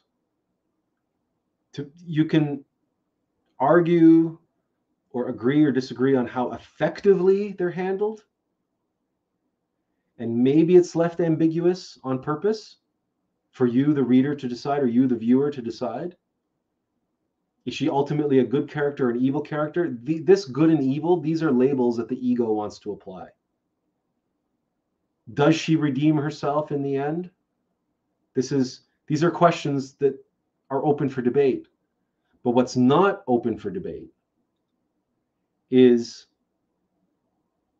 the horrors that are committed because of her counsel and through her power. It's unfortunate, however, that she's also, as the blood magician, one who resurrects people from the dead. In which case, you have another female character in Game of Thrones. We have Cersei's, who we identified as Cersei, and you have Daenerys, who is clearly Divine Mother Earth and is here to break the wheel.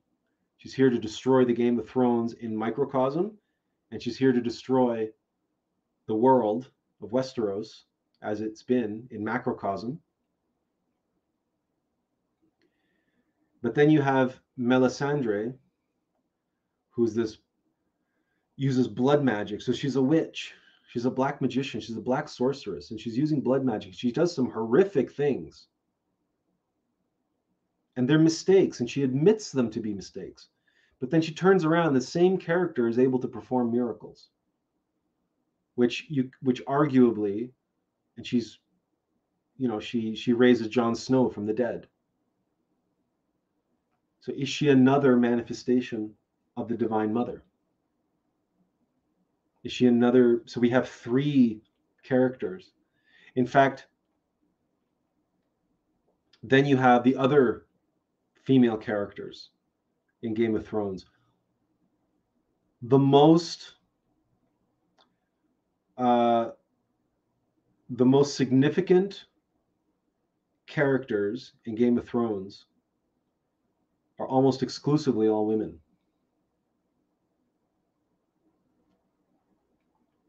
They play an enormously important role, pivotal role. We have Ariana Stark, for example, who's the kind of tomboyish adventurer who doesn't even want to be a lady. She doesn't want anything. She doesn't want to have anything to do with that typical feminine role. She's a kind of homage to Joan of Arc. She's a warrior. She wants to be a warrior. And that's the life of the warrior and the adventurer that she takes. Then there's Sansa Stark, who gets sold into sexual slavery, essentially, being married off to Joffrey for the sake of peace between the North and the South. And then she goes through a series of horrific engagements to kings and lords, and she even ends up as the wife of Ramses Bolton, who was the torturer of Theon. And she ends up in the clutches of Littlefinger, and she ends up married to Tyrion Lannister, and she represents the loss of innocence. She represents the transformation and the journey from naivete to wisdom. Because in the end, Sansa Stark is one of the wisest characters in all of Westeros. It's only because of her intervention that Jon Snow and the wildlings aren't completely wiped out on the battlefield by the Boltons, because she had the good sense to go get the Knights of the Vale, to go appeal to Littlefinger, and to get the Knights of the Vale who come in, the charging light brigade, and save the day, and save Jon Snow and the wildlings from total, complete disaster. And she is also the one who uncovers Littlefinger's schemings in the end. So then there's Brienne of Tarth. Brienne of Tarth is the most true knight in all of Westeros. She's this character here. She's the blonde-haired giant of a woman who is the truest of all knights, even though she doesn't bear that title. It says right here, even if the title is denied to her. But then eventually Jaime Lannister makes her a knight. Again, another very strong female character. So the fate of Westeros is very much being determined, fated, if you will, by the feminine force. The men are really actors, and they're playing out, they're enacting the will of the divine feminine in the Song of Ice and Fire and the breaking of the wheel of this Game of Thrones, because it's really a multifaceted assault. It's being undermined across the board, and it's being encroached upon by the outside, but it's also being eaten away from within. And all of these female characters, including Cersei's, Daenerys, Sansa, Ariana, Brienne of Tarth, and then there's what's her name? It's not Lily. It's gosh.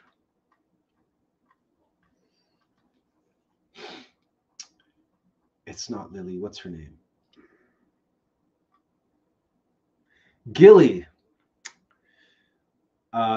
Gilly, who is a wildling and becomes essentially Sam's wife.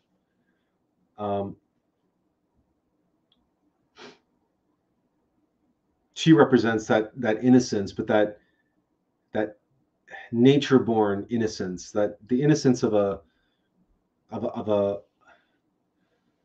lamb, of an animal.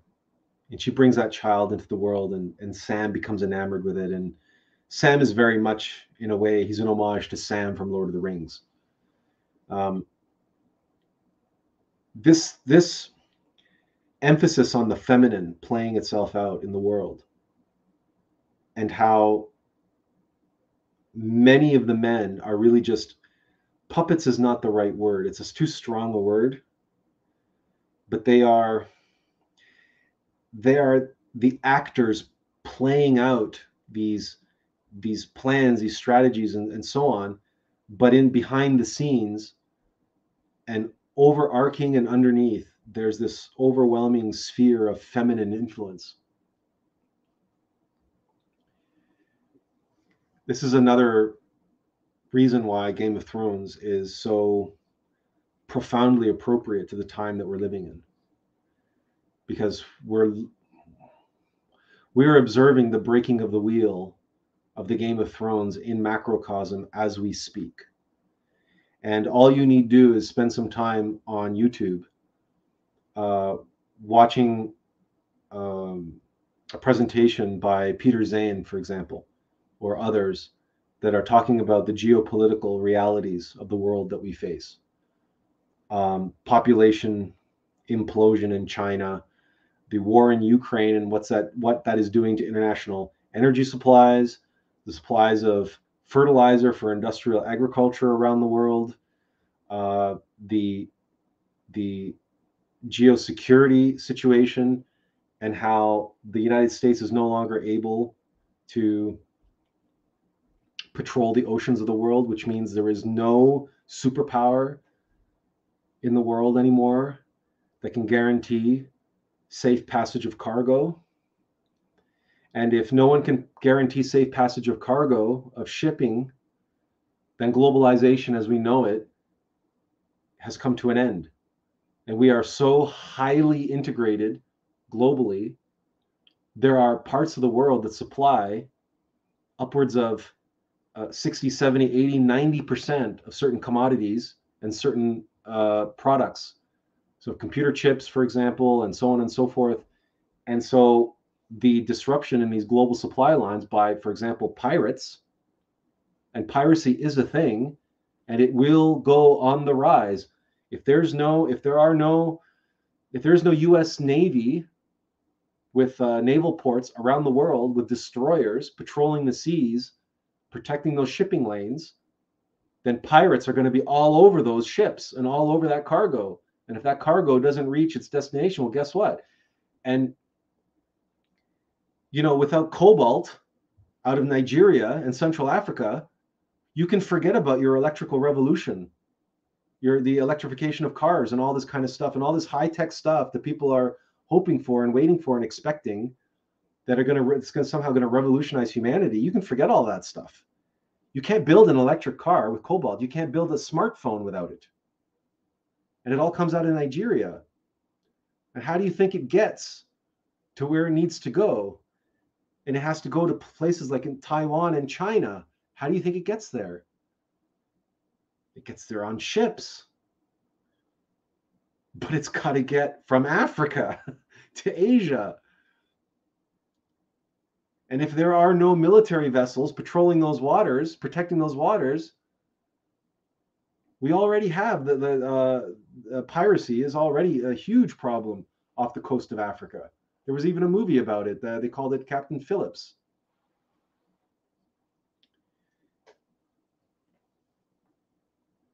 It's all going away in the next decade. The Kali Yuga is here. The Kali Yuga is here. The old world order is over. It's just coughing up blood. And Game of Thrones was meant to be the mythological, allegorical primer to help tune the consciousness to that fact, and to tune the consciousness to the fact that the Game of Thrones must end inside each and every one of us.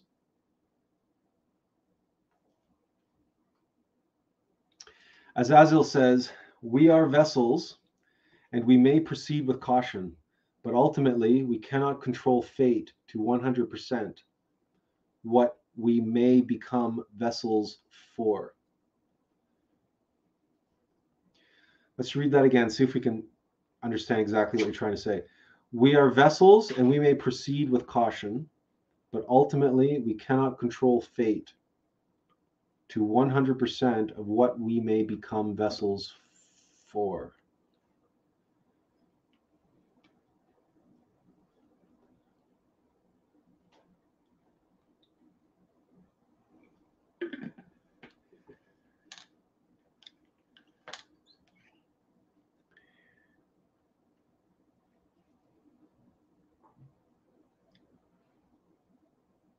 So, as a vessel is very passive. Servant is better because servant is active. A servant has to act. And a servant gets to choose. A servant chooses who he serves. A vessel doesn't get to choose what gets poured into it. But a servant gets to choose his master. Now, you can argue the ins and outs of that. You can argue the real world realities of that. A slave doesn't get to choose their master, but a servant, in theory, can choose their master. A servant can walk away from a lord that they don't want to serve. So what it comes down to is, and you have 100% control over this, by the way, we all do. Do we serve our innermost being, or do we serve the legion of egos inside of us? Which do we serve? Do we serve our innermost self, or do we serve our I? We don't have one eye. We have a legion of eyes, many, many, many eyes. We have a Game of Thrones. So we have that question that Varys embodies, the eunuch and the whisperer. And he's, they call him the spider.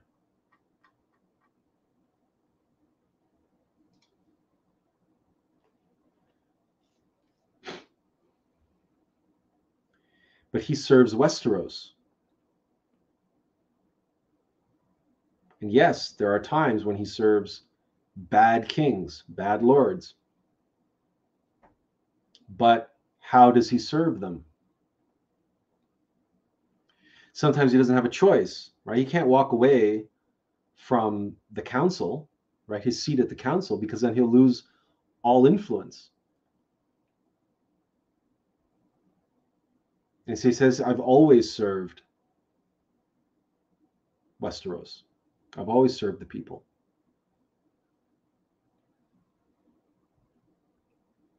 So if you serve your being, you serve the land, you serve the totality of your being. Or do you serve one of the particular houses? You pick your allegiance. You serve your ego. You serve the wheel, the Game of Thrones. That's entirely within your power. What you don't have power over is who is your Lord. Just as so you get to choose your Lord, but you don't get to choose the nature of that Lord and the nature of the destiny that Lord commands you. That's what you don't get to choose. You get to choose to be or not to be, to accept, to suffer the slings and arrows of outrageous fortune, or to take up arms against a sea of troubles and by avoiding end them. That's your choice. That's your free will, to be or not to be. And that's choosing your being over your ego. But as Azazel says here, but you don't get to choose 100% what your destiny is going to be. To surrender to your Lord and Master means to surrender to your Lord and Master, and to surrender to your Divine Mother. That means to surrender to the mission, the work, the destiny, which is their destiny, which is your true destiny. But the only reason why we have this servant master dynamic at all is because we're stuck in this false self and this false ego that sets that dichotomy up. The reality is that true self is us. That's what it means to have a true self. That's what it means to be a true self. We shouldn't want anything else other than our destiny, because that's what we chose for ourselves, for this character that we are playing. That was our choice. That is our choice. That is our destiny. I shouldn't want anything else other than what my true self chose for this character that we are playing, that I am playing. But it feels like this separation. It feels like, oh, I'm a slave now. No, that's the ego talking. Because the ego doesn't want that destiny. The ego wants to be in control. The ego wants to say, I get to choose my own destiny. And I'm going to say what I'm going to do. And I'm going to choose this. And I'm going to choose that. And I. It just so happens that all of that's an illusion and none of that's real. All of that is not being. All of that is the adversary. That is the mountain that we have to overcome. So, but ultimately we cannot control fate to 100%. No, we cannot control fate to 1%. We have 0% control over our fate.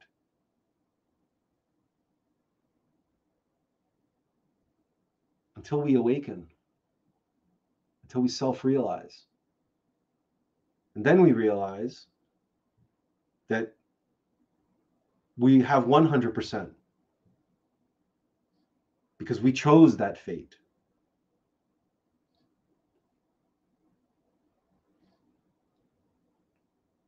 The more awake we become, the more self-realized we become, the less and less of an I we are.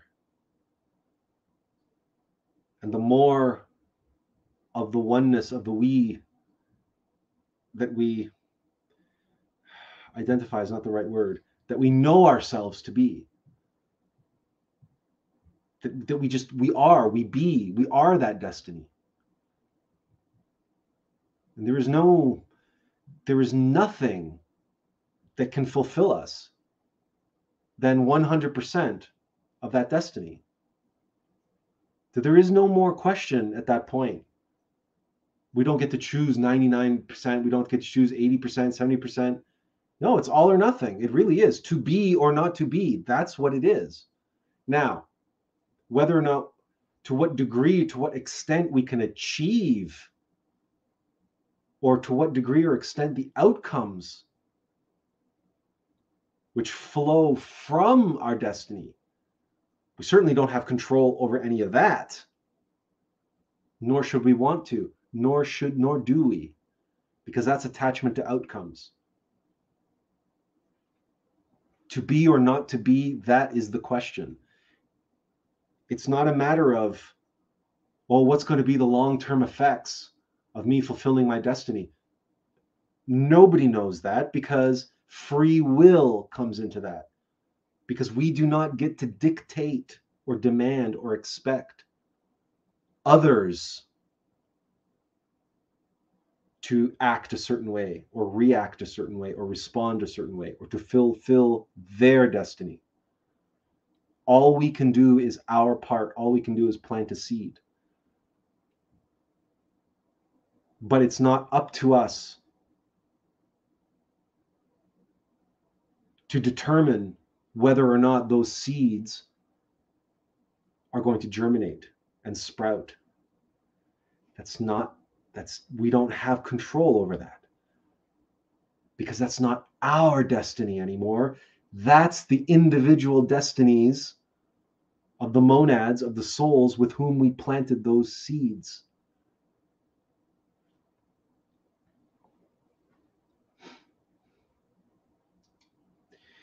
The hero in every hero's journey is our monad, is our innermost being.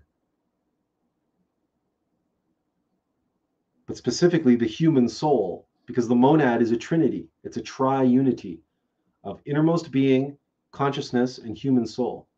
The human soul must be created. That's awakening. That's to awaken, and to self-realize means to become a master, where the human soul and the innermost being are one in the purest sense. And the next step after self-realization is resurrection, to become a resurrected master. To become a resurrected master is to become a living embodiment of the Christ. The first step is to become a Buddha. The next step is to become a master. And the next step is to become a Bodhisattva, a resurrected master, which is a living incarnation of the Logos. Where now you have the human soul, the innermost being, and the Logos, all three combined and embodied in a physical vehicle, in a physical vessel. And then you can throw all concept of I out the window. There is a oneness there, but that I is not an I, it's a we. It's a we. It's an us. But it's a collective, and therefore it can refer to itself as I. I am that I am. The holy name of God. But God is not an I. It is, but it isn't. And this is the problem with trying to understand and describe all this stuff with ego mind, because the ego mind just doesn't get it. How can it be and not be? How can you say it is and it isn't? It is an I, but it's not an I. And luckily, as above, so below. You are one physical body, right? You are a body. You are an I. You are a person. You are one. You are one human body, one hominid. Yes? It's undeniable. You know that there are more bacteria in your body that you have a symbiotic relationship with. There are more bacteria in your body than there are cells in your body. Those bacteria, each and every last one of them are an I. Each and every last bacteria inside of you is an individual. It's an individuated, separate entity. It is its own being. Now, of course, it can cluster in colonies, has very short lifespans, multiplies very quickly. All that's irrelevant. The point is that there's a huge multiplicity living in symbiotic relationship inside of you, with you, that constitutes your body. Without them, you would die. You would not exist. Period.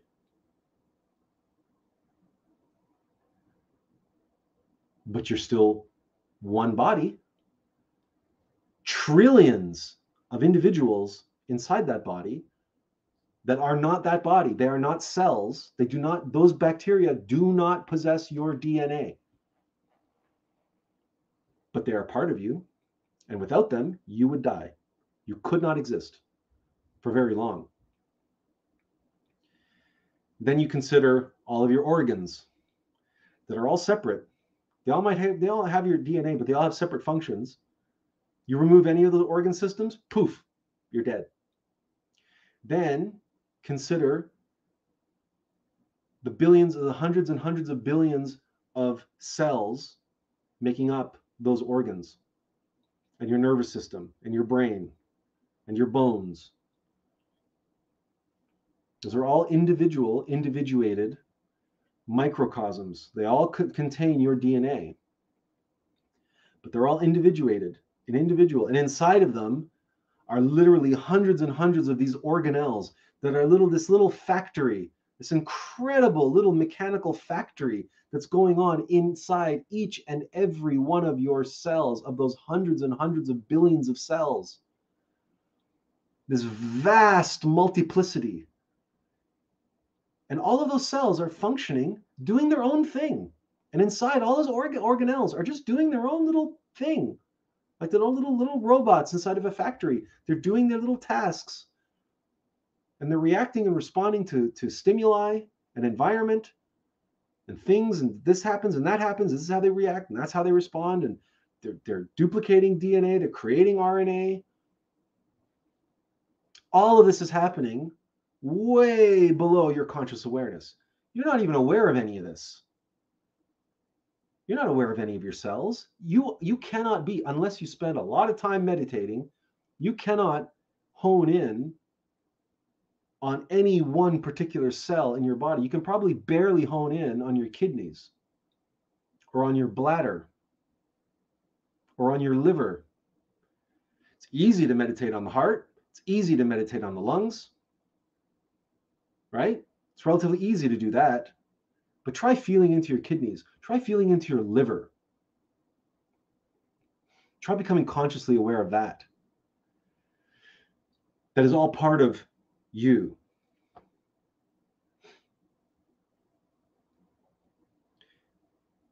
And if you do manage to feel into a single cell and use your consciousness to penetrate and visualize, you can go deeper still. You can go into the nucleus of that cell. You can go into the DNA inside of the nucleus of that cell. And all of those amino acids in a chain. And then you can penetrate into one of those amino acids, into the molecules. And then you can penetrate into the molecule, into the atoms.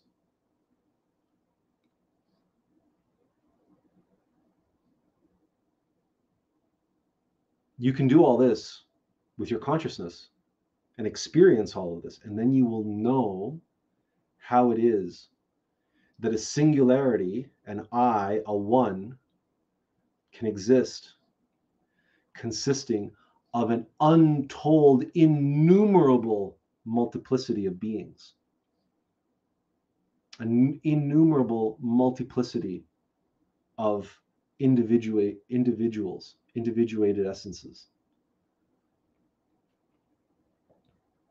And that's why we say a human being is a microcosmos. Because in macrocosmos, the planet is a being. It's a living thing. The planet is one living being. It has a monad. We are all of us are part of the body of this planet. And this whole exercise that we've done with our conscious imagination, penetrating into the nature of our one human body as a multiplicity of untold billions and trillions of individuated beings, now extrapolate outward and do the same conscious imagination, but in the reverse, beginning with your body. And your body is a member of a family. It's a member of a community. It's a member of a city. That's a member of a province. That's a member of a nation. That's a member of a race, a culture, a sex. It's a member of an ecosystem. And onward and onward and upward until you realize what a small, insignificant speck you are compared to the body of this planet, and how many other billions just like you there are on this planet, how many untold hundreds and thousands of trillions of animals, plants, and minerals there are, all of which have individuated monads, all of which have individuated essences, individuated seeds of God inside of them.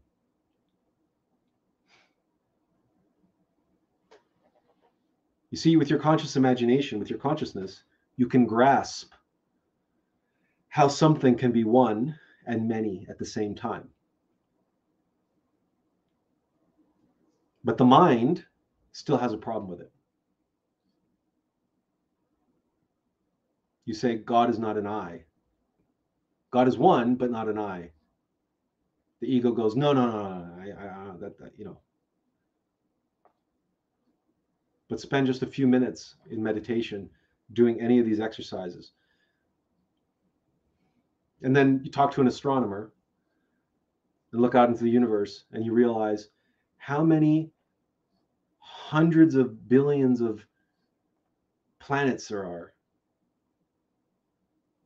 in solar systems, with stars, with suns, in our galaxy alone. And then there are billions of galaxies.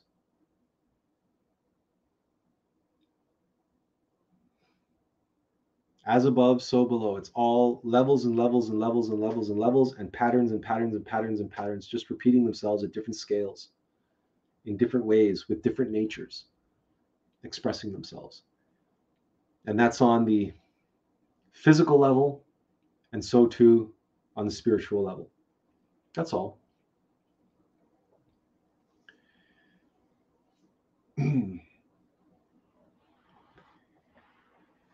And at this time, in this place that we call this planet, this humanity, our Game of Thrones is at an end.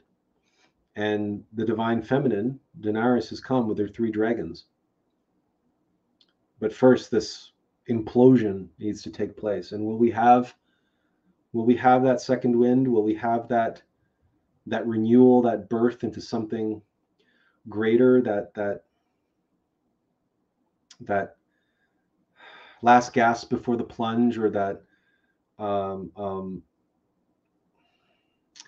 that lull on the deathbed of this humanity, whereby this humanity will achieve new heights and give many more individuals an opportunity to awaken and self-realize before the final destruction comes? That remains to be seen. We're here to do our part, but it remains to be seen. We can only do what we can do. And at the moment, at least, there's lots of things happening and moving, and there's lots of things taking place. But at the end of the day, we're still waiting. We're doing what we're doing here, but we're still waiting for the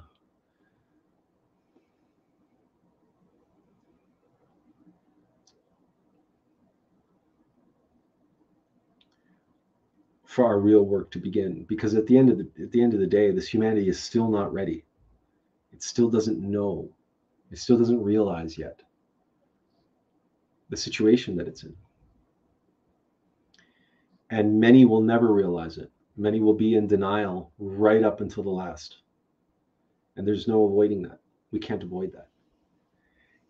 And that's why it's so difficult and so hard to watch the end of Game of Thrones and watch Daenerys Targaryen torching the Red Keep and torching King's Landing, and watching all those so-called innocents dying, because it seems so unjust. It seems so unfair. But death comes for us all, and death comes for every humanity, and there's nothing that we can do to avoid it. Winter is coming. There's a reason why that was so powerful. It was on the consciousness of everyone who watched the show. It became this catchphrase, just as it was on the consciousness of all the characters in the show. Winter is coming. It became a meme on the internet. Winter is coming. Well, winter is coming for this humanity. Winter is coming. And by winter, using the vernacular Game of Thrones, we know that that means death is coming.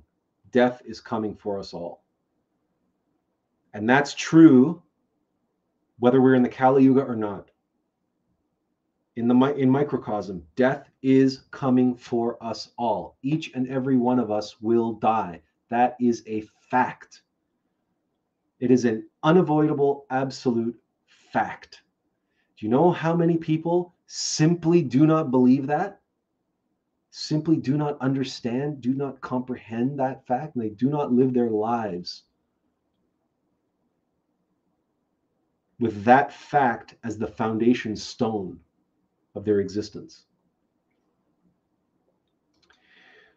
Which brings us to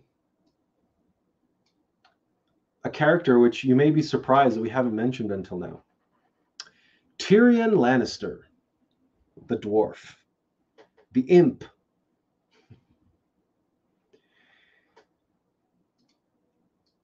What's interesting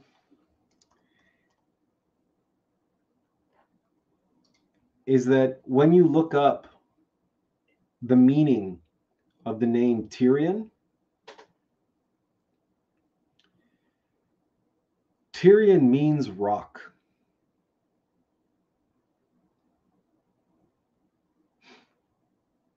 Tyrion means rock.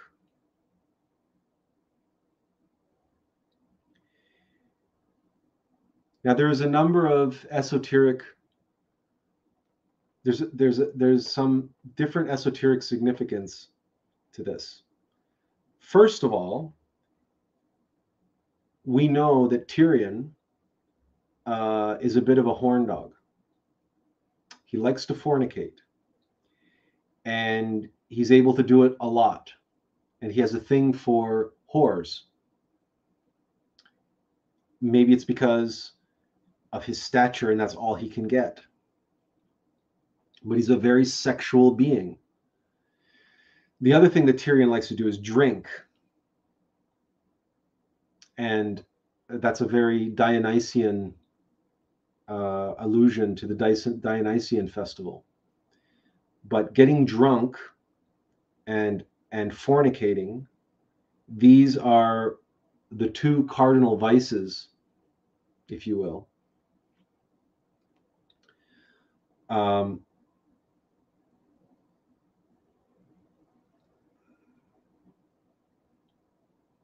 Tyrion embodies both of them.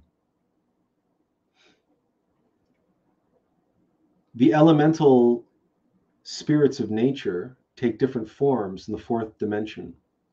The elemental spirits of the mineral kingdom are known as homunculi or homunculus. Homunculus. They are dwarves. They're pygmies, gnomes. That's where that comes from.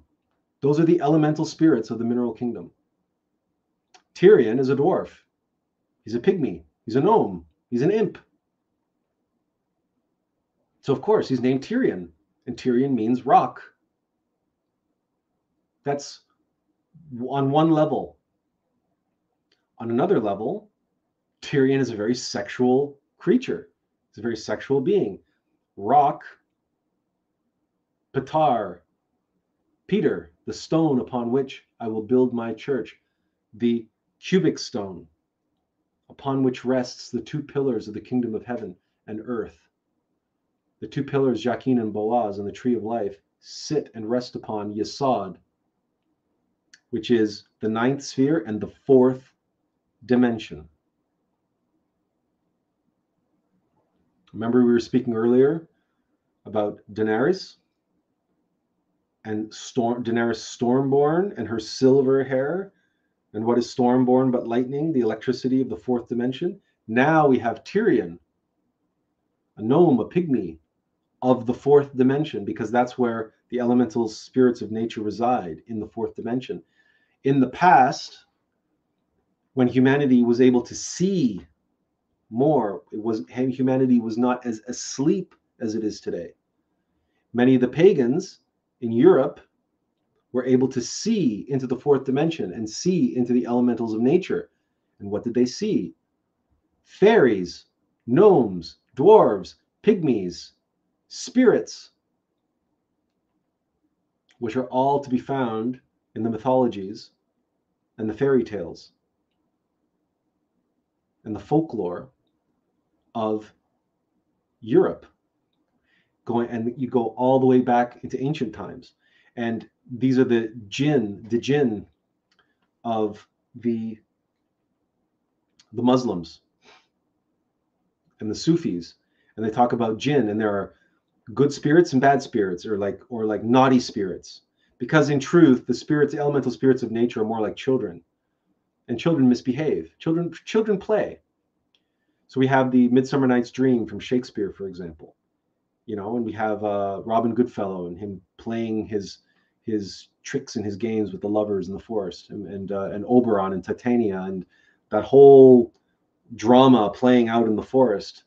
And now this is common knowledge back in medieval times and prior to ancient times, but to those who had the sight, to those who had the clairvoyance to see the elementals of nature, they would see dwarves and pygmies and fairies and so on and so forth.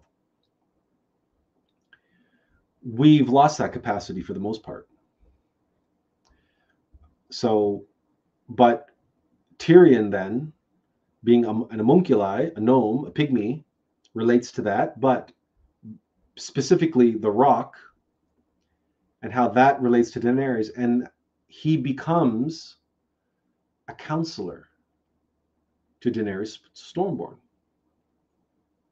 Now, sometimes not a wise counselor, or he makes mistakes and so on and so forth, but regardless, he eventually is associated with the Divine Mother, the rock, the stone of sex, the sexual being.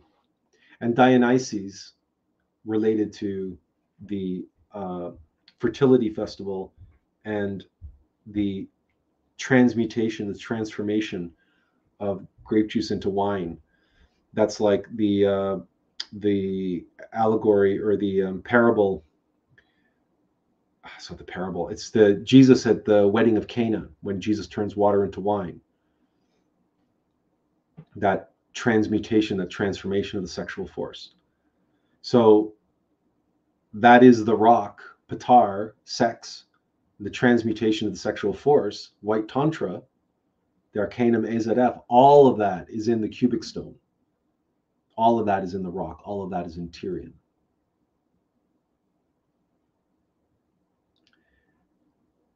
Tyrion was one of the most beloved characters.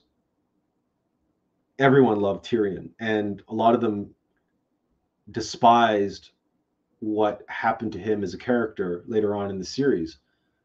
But the point is our affinity for Tyrion, our love of that character, is rooted in these deep esoteric symbolism related to his name and to his nature, is his expression as an embodiment of the sexual force, as a rock, as a gnome, a pygmy, an homunculus, an elemental spirit of the mineral kingdom, the foundation stone.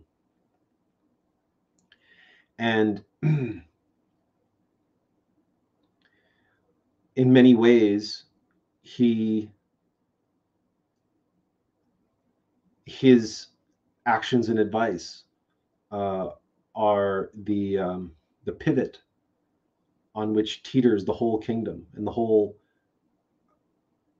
unfoldment of the story. He's a mover and shaker. And he is despised by many. He's an outcast of his own family, so to speak. For example, Tywin Lannister, his father, despises him.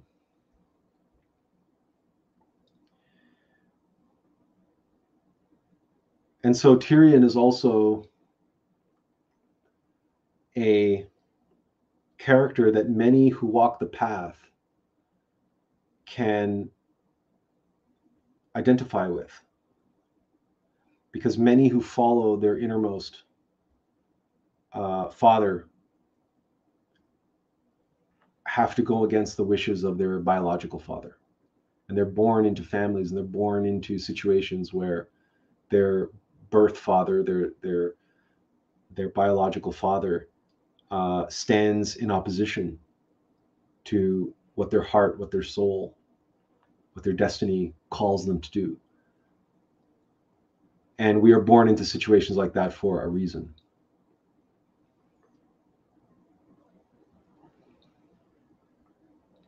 And there are expressions of this. There's a quote, someone, I can't remember who said it, that said, if you to fulfill your destiny, you must live as if your father was already dead. Was it Nietzsche who said that? Or Marcus Aurelius, one of the Stoics? We can't remember who said it, but somebody said, to succeed in life or to fulfill your destiny, you must live as though your father was dead. And the reason is, a man cannot serve two masters. An individual cannot serve two fathers. How? How do you do that? How do you obey two different fathers? One father says, go out, get a job, get a career, get married, get your 2.5 kids, produce grandchildren for me that I can be proud of. Your Father in heaven has very different plans, or at least for us, for me.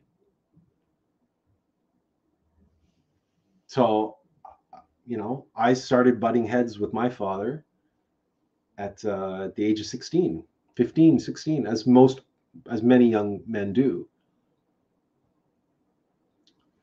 But it was real butting of heads because I had a lot of opposition, like many people do, like many fathers, like many people who face their fathers. Their fathers have very strong opinions and ideas and plans for their children.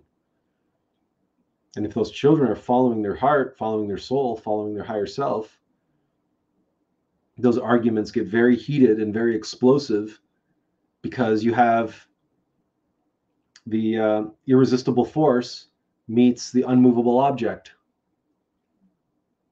And all of that, you see, is embodied in Tyrion, the rock, the immovable object, facing the irresistible force of the Divine Mother. It's irresistible to Tyrion.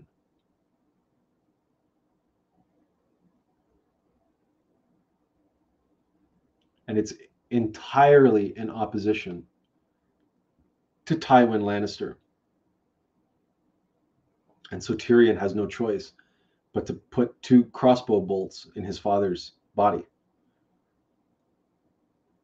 Because we're talking about fantasy here, Tyrion demonstrates to live, one must live as though one's father is dead. Well, because we're talking about a fantasy world here, we're talking about mythology. That's the beauty of mythology. That's the beauty of fantasy and mythology, is that we can allegorize what needs to be allegorized, but we can also embody or show or actualize that which we can only symbolize in our life, right? No one is saying you should go and kill your father. That's not what we're saying here. But to fulfill your destiny, you must live as though your father was dead. You must disregard the good opinions and beliefs of your parents and what your parents want for you. Because if that's in opposition to what your higher self knows you're here to do. So again, understanding the power of mythology and the power of story and narrative to be able to embody and make literal that which we can only experience figuratively in life, but you can make literal in a mythology. In the same way, that which you must experience literally in life, we can allegorize in mythology and express it that way to make it larger than life. 3 dragons, giant ice wall, Night King, Death King, armies of the dead, Mother of Dragons, the wheel, the Game of Thrones, right? It's all larger than life to be able to play out in this fantasy world, in this mythology. And that's Game of Thrones. And it's perhaps quite appropriate that we put Tyrion Lannister as the punctuation point, because he, in many ways, he was, even though Jon Snow is, arguably a more important character we spent very little time on Jon Snow, on the Bastard, because really, frankly, um, despite the fact that there's a point where he dies and is brought back to life, he's not, and he's a good character and this and that, and it's the treatment of his character is kind of all over the place. He's sort of really, the story sort of happens to him.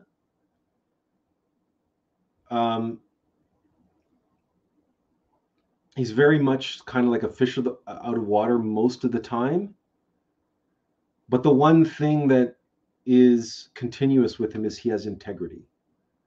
He's a good person, and his goodness shines through, despite being a bastard.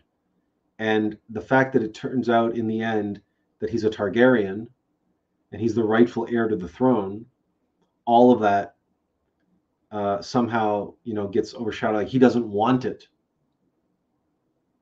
And that speaks a great deal. The fact that the most worthy of the throne is the one who doesn't want it. But where it falls down esoterically is that it doesn't embody the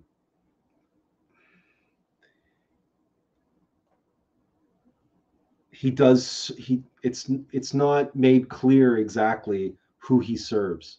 And so he doesn't want the throne, but he serves what? Just what's right? Just goodness? It's a little bit muddied. And in the end, but so what does happen though is that he bows to his queen. He bends the knee to his queen. So he serves his divine mother. So in that part, but it's not handled well. It's not handled well because it's in the later seasons. The ego mind doesn't know how to handle this, and doesn't know how to write the dialogue expressing this. It just comes off the wrong way. And but Jon Snow, he does the right thing, and he's an estranged bastard, whatever. He's the rightful heir to the throne, but that should be revealed by him doing the right thing. It should be earned as opposed to just happening to him. And it could also have been that he and Daenerys rule the kingdom together, with Bran as his hand, right? But he doesn't want it, right? He doesn't want to rule, but Daenerys wants to rule. So it all gets muddied at the end. See, so it's esoterically, it becomes very muddied at the end.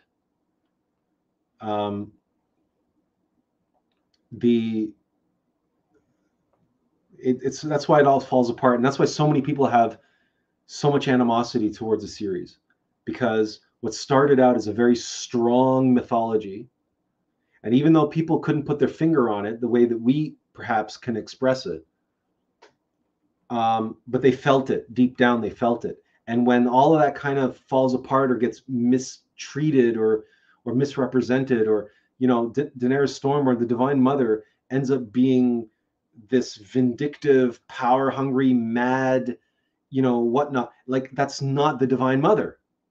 You've turned the Divine Mother into some horrific, horrible, terrible, vengeful, violent, for the sake of violent creature. Well, that you have to kill in the end. Well, nobody's gonna be able to stomach that. And so, but again, the individuals involved, they had intuitions, they have intuitions, they have visions, they have ideas come to them, and they're esoteric, they're right, they're truth, but then the ego mind gets in the way and starts interpreting that, tries making sense of that, and tries justifying and rationalizing and trying to come up with reasons to make it work that makes sense to the mind. Well, mythology just doesn't work that way.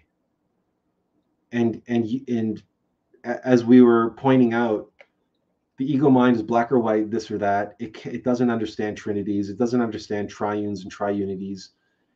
And so a lot of these things, a lot of these paradoxes and contradictions, the ego mind can't make sense of them.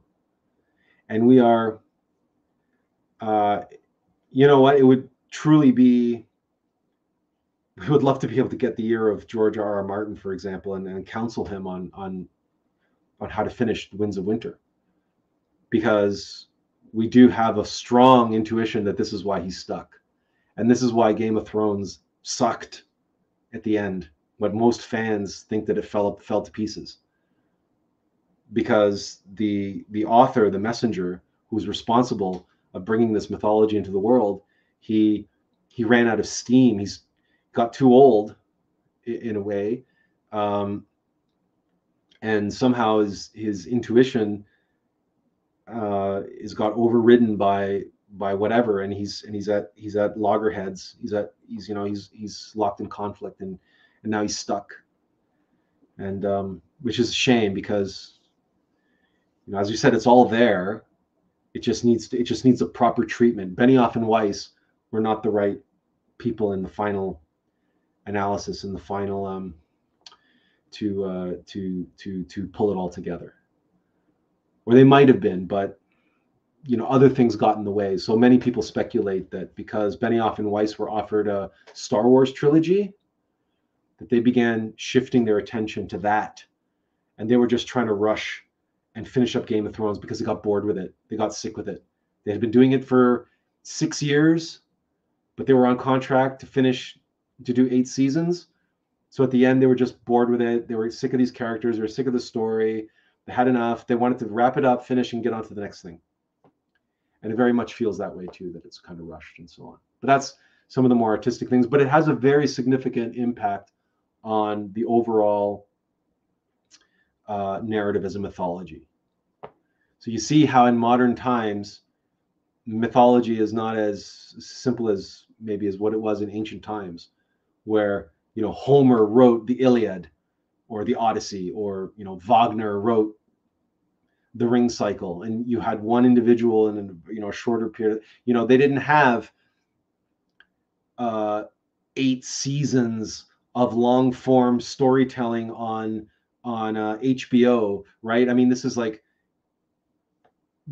involving thousands of people, not just hundreds of people, but thousands of people in the production, and tens of millions of dollars, hundreds of millions of dollars in production and all this sorts of stuff. Like our mythologies of old were not created under those circumstances. So you can see how all of that adds layers and layers and layers and layers of complication. That is something that frankly, it's amazing that Game of Thrones accomplished what it accomplished. And frankly, the only reason it got as far as it did is because they had the 5 books of the Song of Ice and Fire already completed, and they had the notes for the 6th book, The Winds of Winter. And maybe George will never finish those last 2 books, and maybe that's why. Maybe the powers that be know that George will never finish those books, and so they cut their losses and they rolled the dice and they said, well, listen, let's do our best, and let's get this mythology out there. Let's get it and reach as many people as we can. And HBO Game of Thrones was a cultural phenomenon.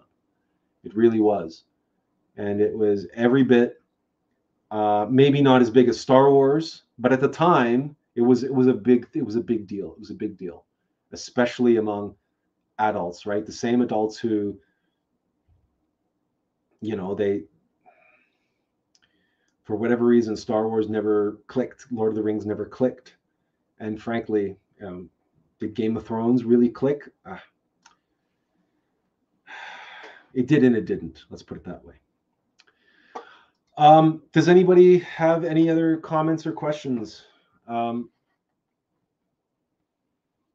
We had some on-topic questions. We had some off-topic questions earlier. We're happy to take some more before we call it a day.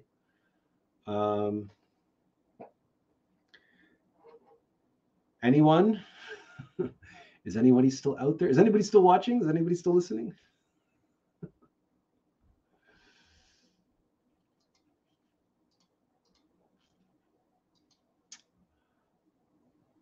All right.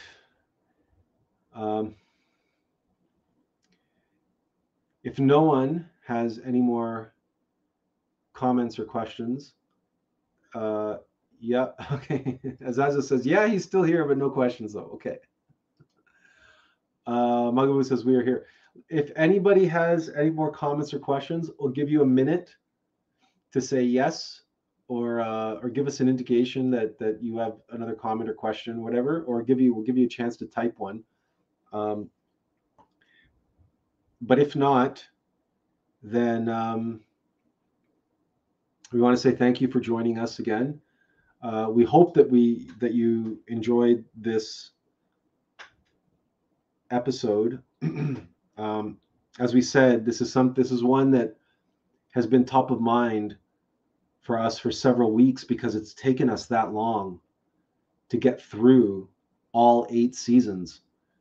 Because in the meantime, our father fell ill and ended up in the hospital, and of course, those days watching Game of Thrones was not high on our priority list. And with 10 episodes a season, and sometimes only getting 1 to 2 episodes in an evening, it would take us a week just to get through, it would take us a week to get through a couple seasons. So we were looking at a good 2.5, 3 weeks to finish. So for that whole period of time, many of these themes and symbols and so on were top of mind. And I'm sure there's more that we missed.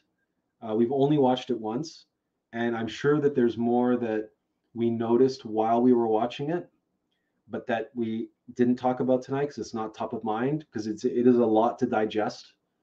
8 seasons, 10 episodes each. That's 80 episodes. That's 80 hours.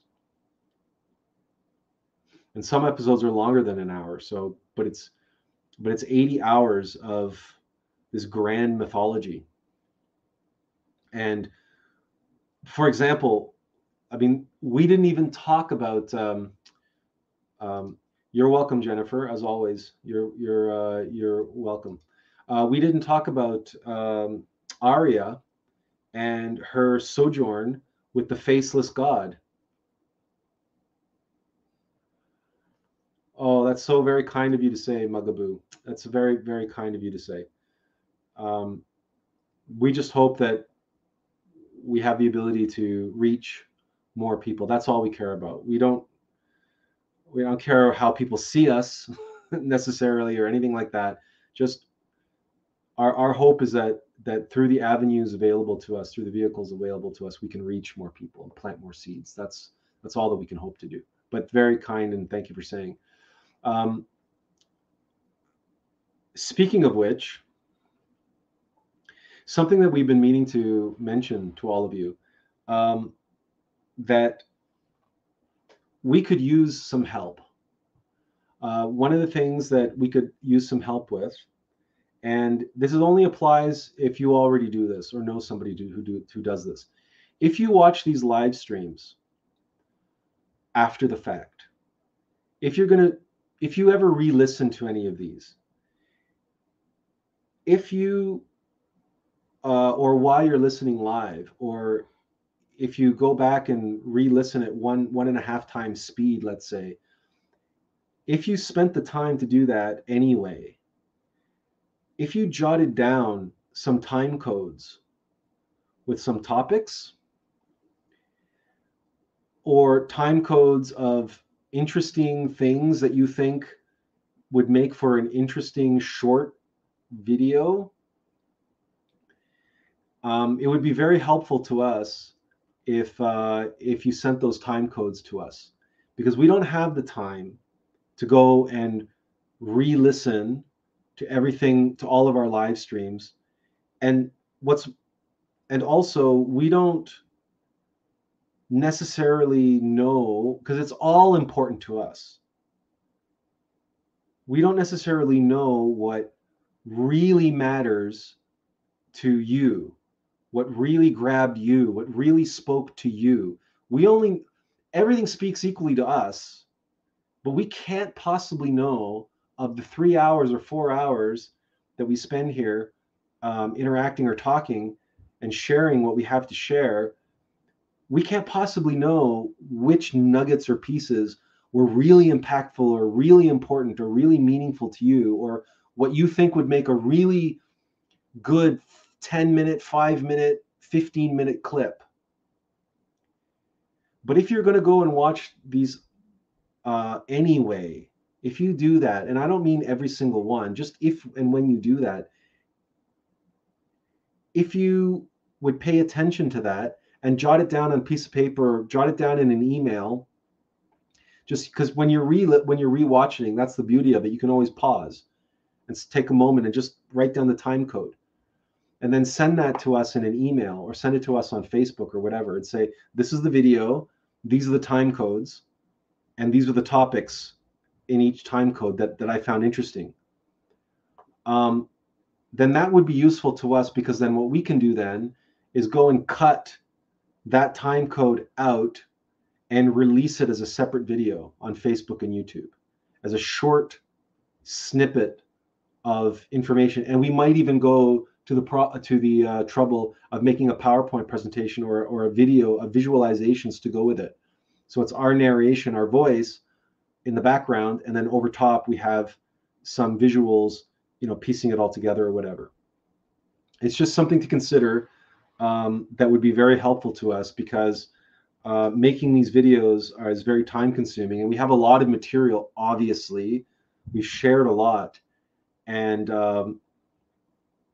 but as we said, it's very difficult to be your own editor.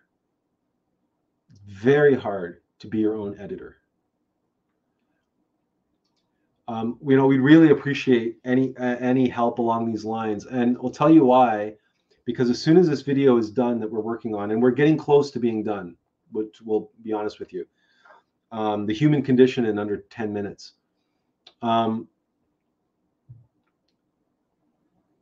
We have an opportunity, we have a lot of material, and we have an opportunity to work with a publisher now. It's self-publishing, but it is what it is. But the beauty with that is we can submit material and have it published within 8 to 12 days of submission, and have it in over 100 online bookstores. This is heads and shoulders above the capability that we had 15 years ago when we did our first book.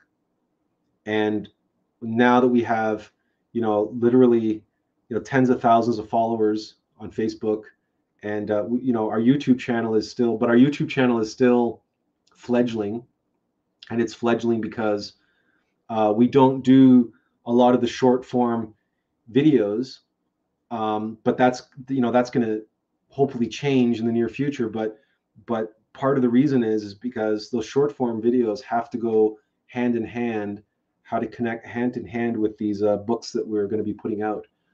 And once we have this video done and have the Attlas project website renewed and everything sort of prepared, we're going to be submitting books for publication, and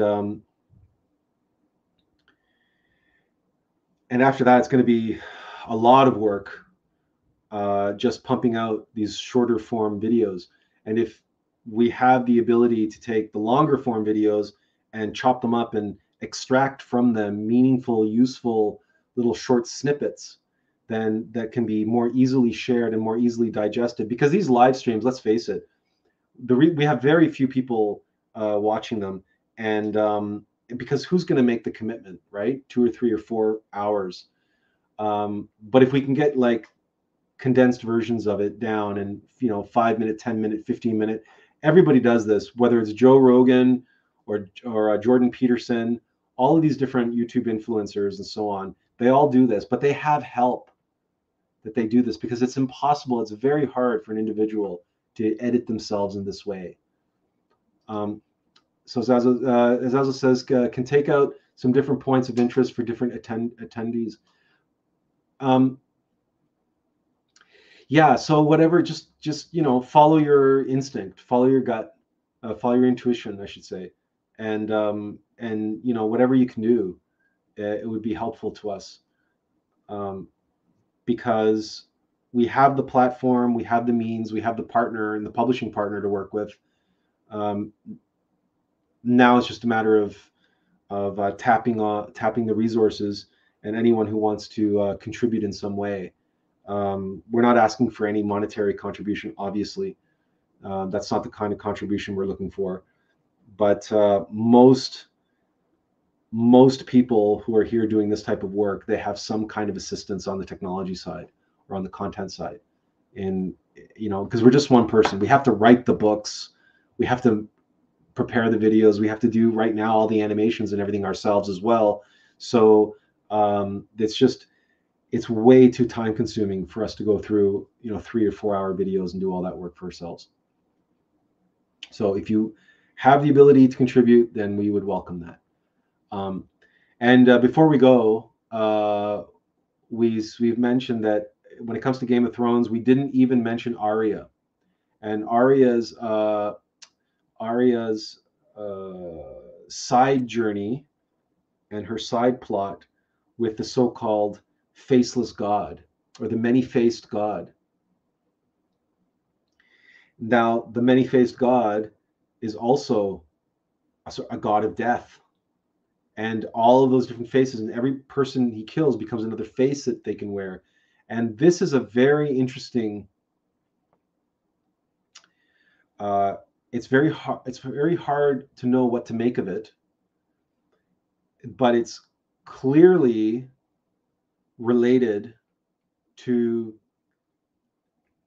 the nature of divinity playing all of these different roles, and how the many-faced God, that God can appear to us in disguise. This is a trope which is a very well-worn archetype in literature, that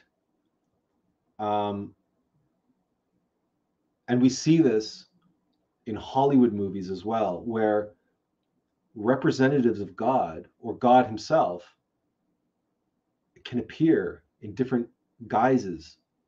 So angels, guardian angels appear, and they appear in different ways, and they appear with different characters and characterizations, and where they change their appearance. And it's even a trope that appears in Star Trek: The Next Generation, with the character of Q, who's a member of this thing called the Q Continuum. And he's a trickster. He's a trickster god, which is, again, a very old tradition of Loki, right, from the Norse mythology. This idea of this many-faced god, or this god that can take on all these guises and forms and whatever. But in Game of Thrones, the many-faced god is a god of death.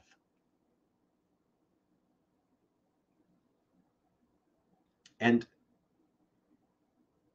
the people who die become the faces of the many-faced god. And to become an unnamed one, you must abandon all attachment to your identity.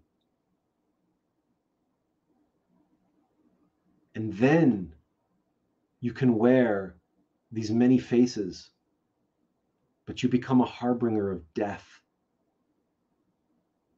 Now, this, on the surface, as it is presented or represented in the story, again, George R. R. Martin doesn't know what to do with it.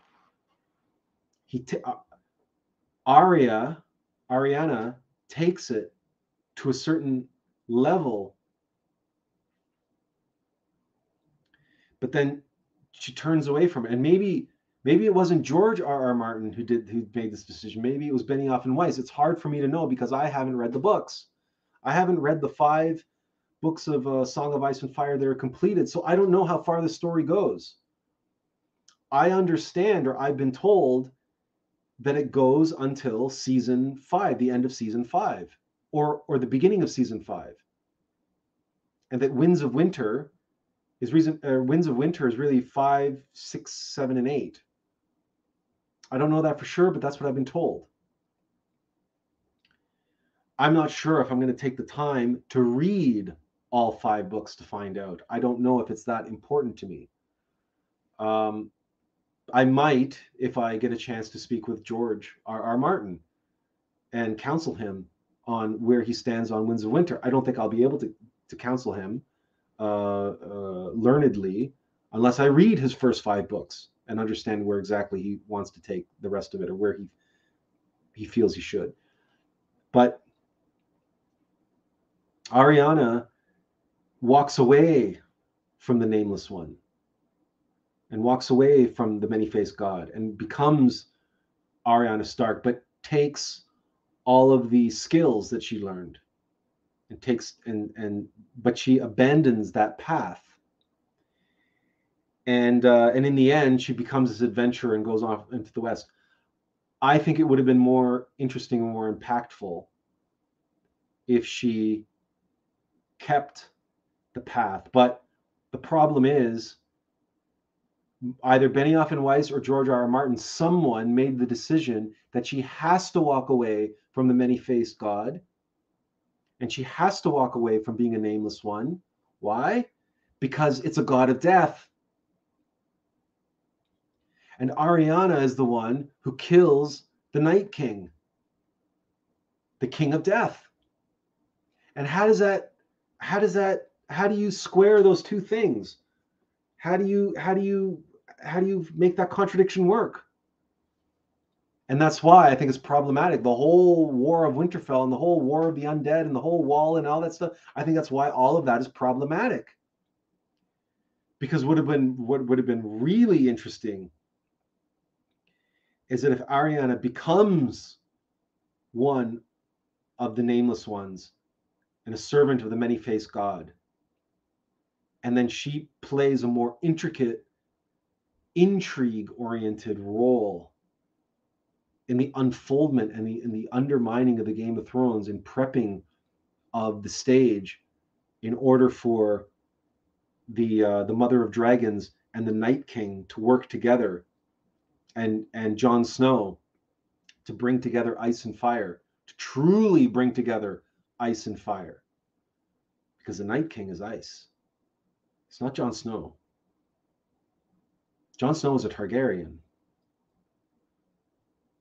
So Song of Ice and Fire, it's not about bringing together Daenerys and Jon Snow. Jon Snow is a Targaryen. Song of Ice and Fire is the North and the South. It's the Night King and Daenerys. And so Ariana, so here's what the faceless God, or the many-faced God, why he's a god of death, and why the faces that are added are those of those who die. Because enlightenment is a process of psychological death.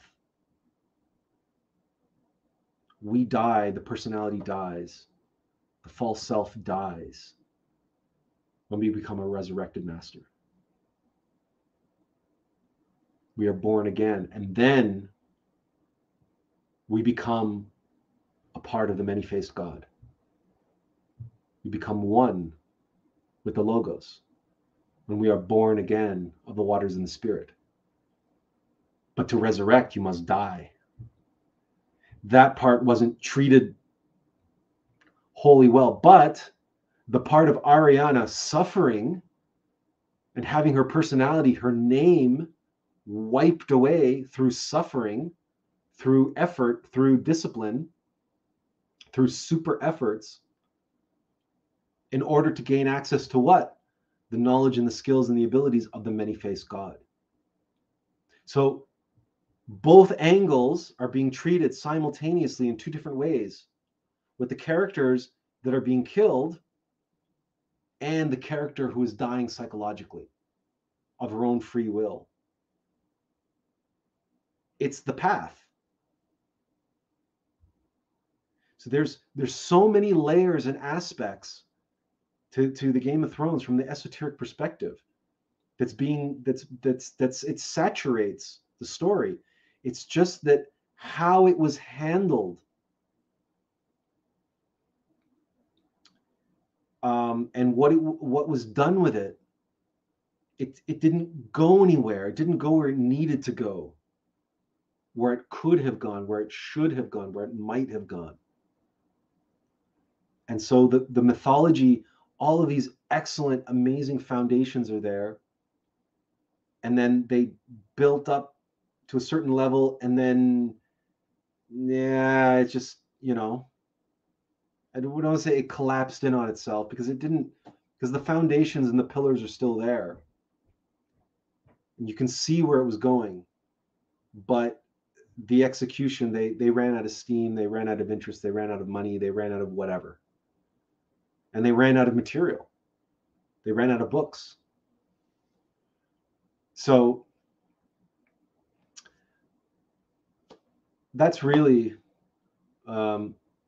truly all we can say about it, I think, at this point. At some point, we might take the time, a longer period of time.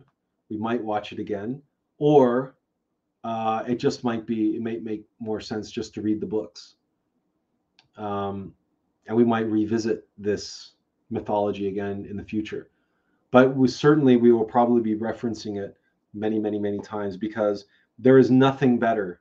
There is absolutely nothing better to describe the game of King of the Hill going on inside of our psyche, inside of everybody's psyche, bar none. There is nobody who's immune from it. Everybody is suffering their own Game of Thrones inside their own psychology. There's absolutely no better analogy, no better allegory. There's no simpler way to communicate to people kind of instantly, certainly here in the West, what they're suffering from and what the nature of their psychology is, the nature of esoteric psychology. It's the Game of Thrones. And that's a very powerful, and that's why story and allegory is so powerful, precisely for that reason. We don't have quite the same, we can't say the same thing about Lord of the Rings. You can't say everybody has a Lord of the Rings inside of them. You can say everybody has a Gollum inside of them, and everybody has a Ring of Power inside of them, and a Sauron, and it's not the same as saying everybody has a Game of Thrones inside of them. But what is that? Well, all these different entities that are vying for the Iron Throne. All these different eyes, all these different egos that are vying to rule your kingdom, to rule you. And people know that. You say that to them, or you share with them our little animated GIF, or a little 2-minute video on the Game of Thrones happening inside of our psyche, and people just get it. It's just, okay, yeah, okay. All right, makes sense. So, okay. All right, so that's a half an hour of us saying goodbye and saying that we're done. So once again, we'll ask you if you have any more questions or comments. Now would be the time to ask, because we really will say goodbye now. But we'll give you a minute if you want to type those in.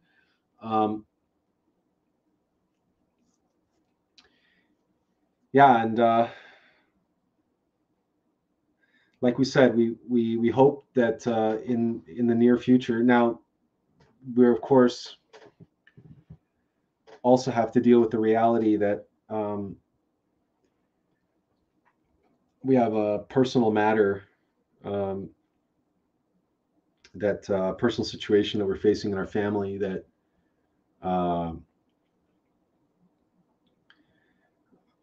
it's just, it's just the reality. It's just what happens, right? It's just how things go. But there's going to be a lot of nuts and bolts, housekeeping things related to that, and how that transition will take place.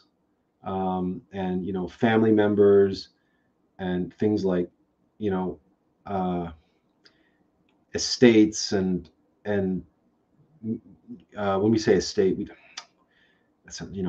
just the execution of a will and so on and so forth. These are realities that we're going to be facing at some point, and we just simply don't know if it's a matter of days or if it's a matter of weeks.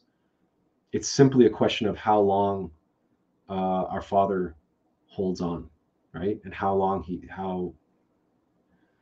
nobody knows, right?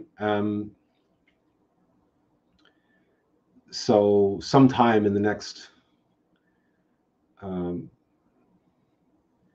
we imagine sometime before Christmas, but I mean, who knows? Who knows? But there's going to be some major changes happening in our life, and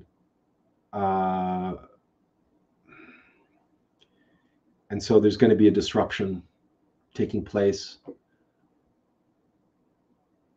and some of that's going to create new opportunity, but it's also going to create new challenges, and it'll be interesting to see just where we're going to be in the near future.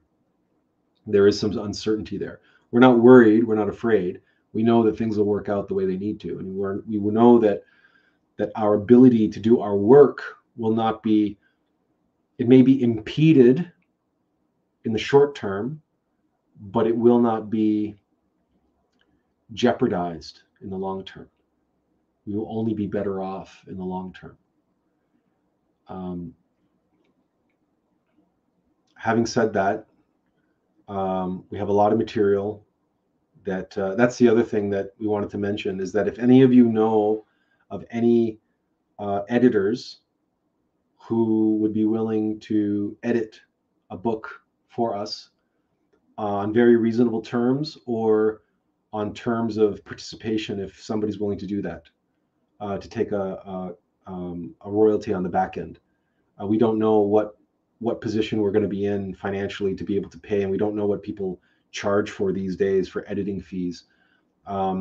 It used to be on a word basis. When we wrote our first book, I know we paid on a per word basis, and we got what we felt was a fairly reasonable deal.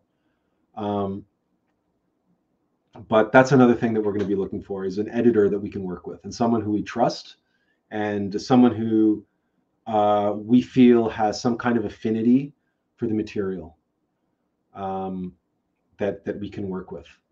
And we're going to put out some feelers as well into the Gnostic community, and maybe we'll reach out to Glorian as well, because certainly they've put out books, and they have editors there, or they've worked with editors. So, but again, we'll have to see how that rolls out. We're just sharing this with you because you're part of this community, or part of our inner circle, or we sort of feel that way.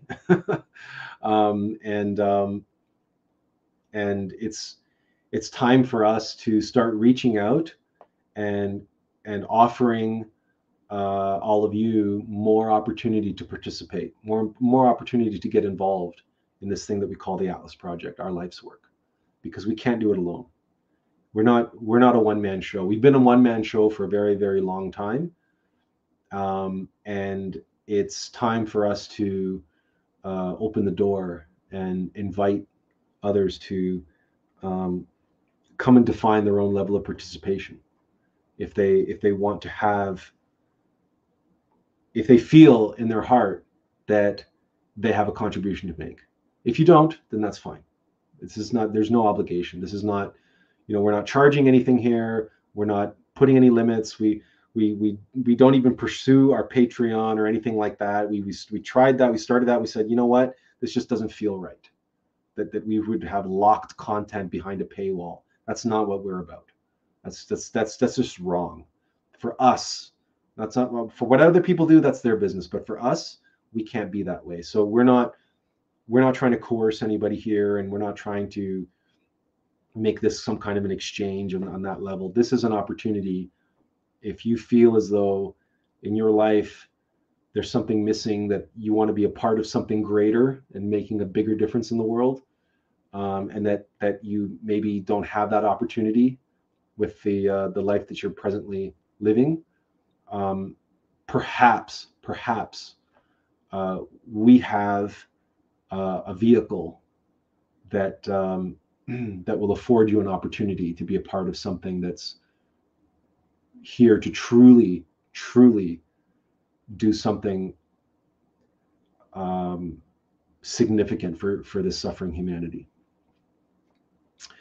All right. So on that note,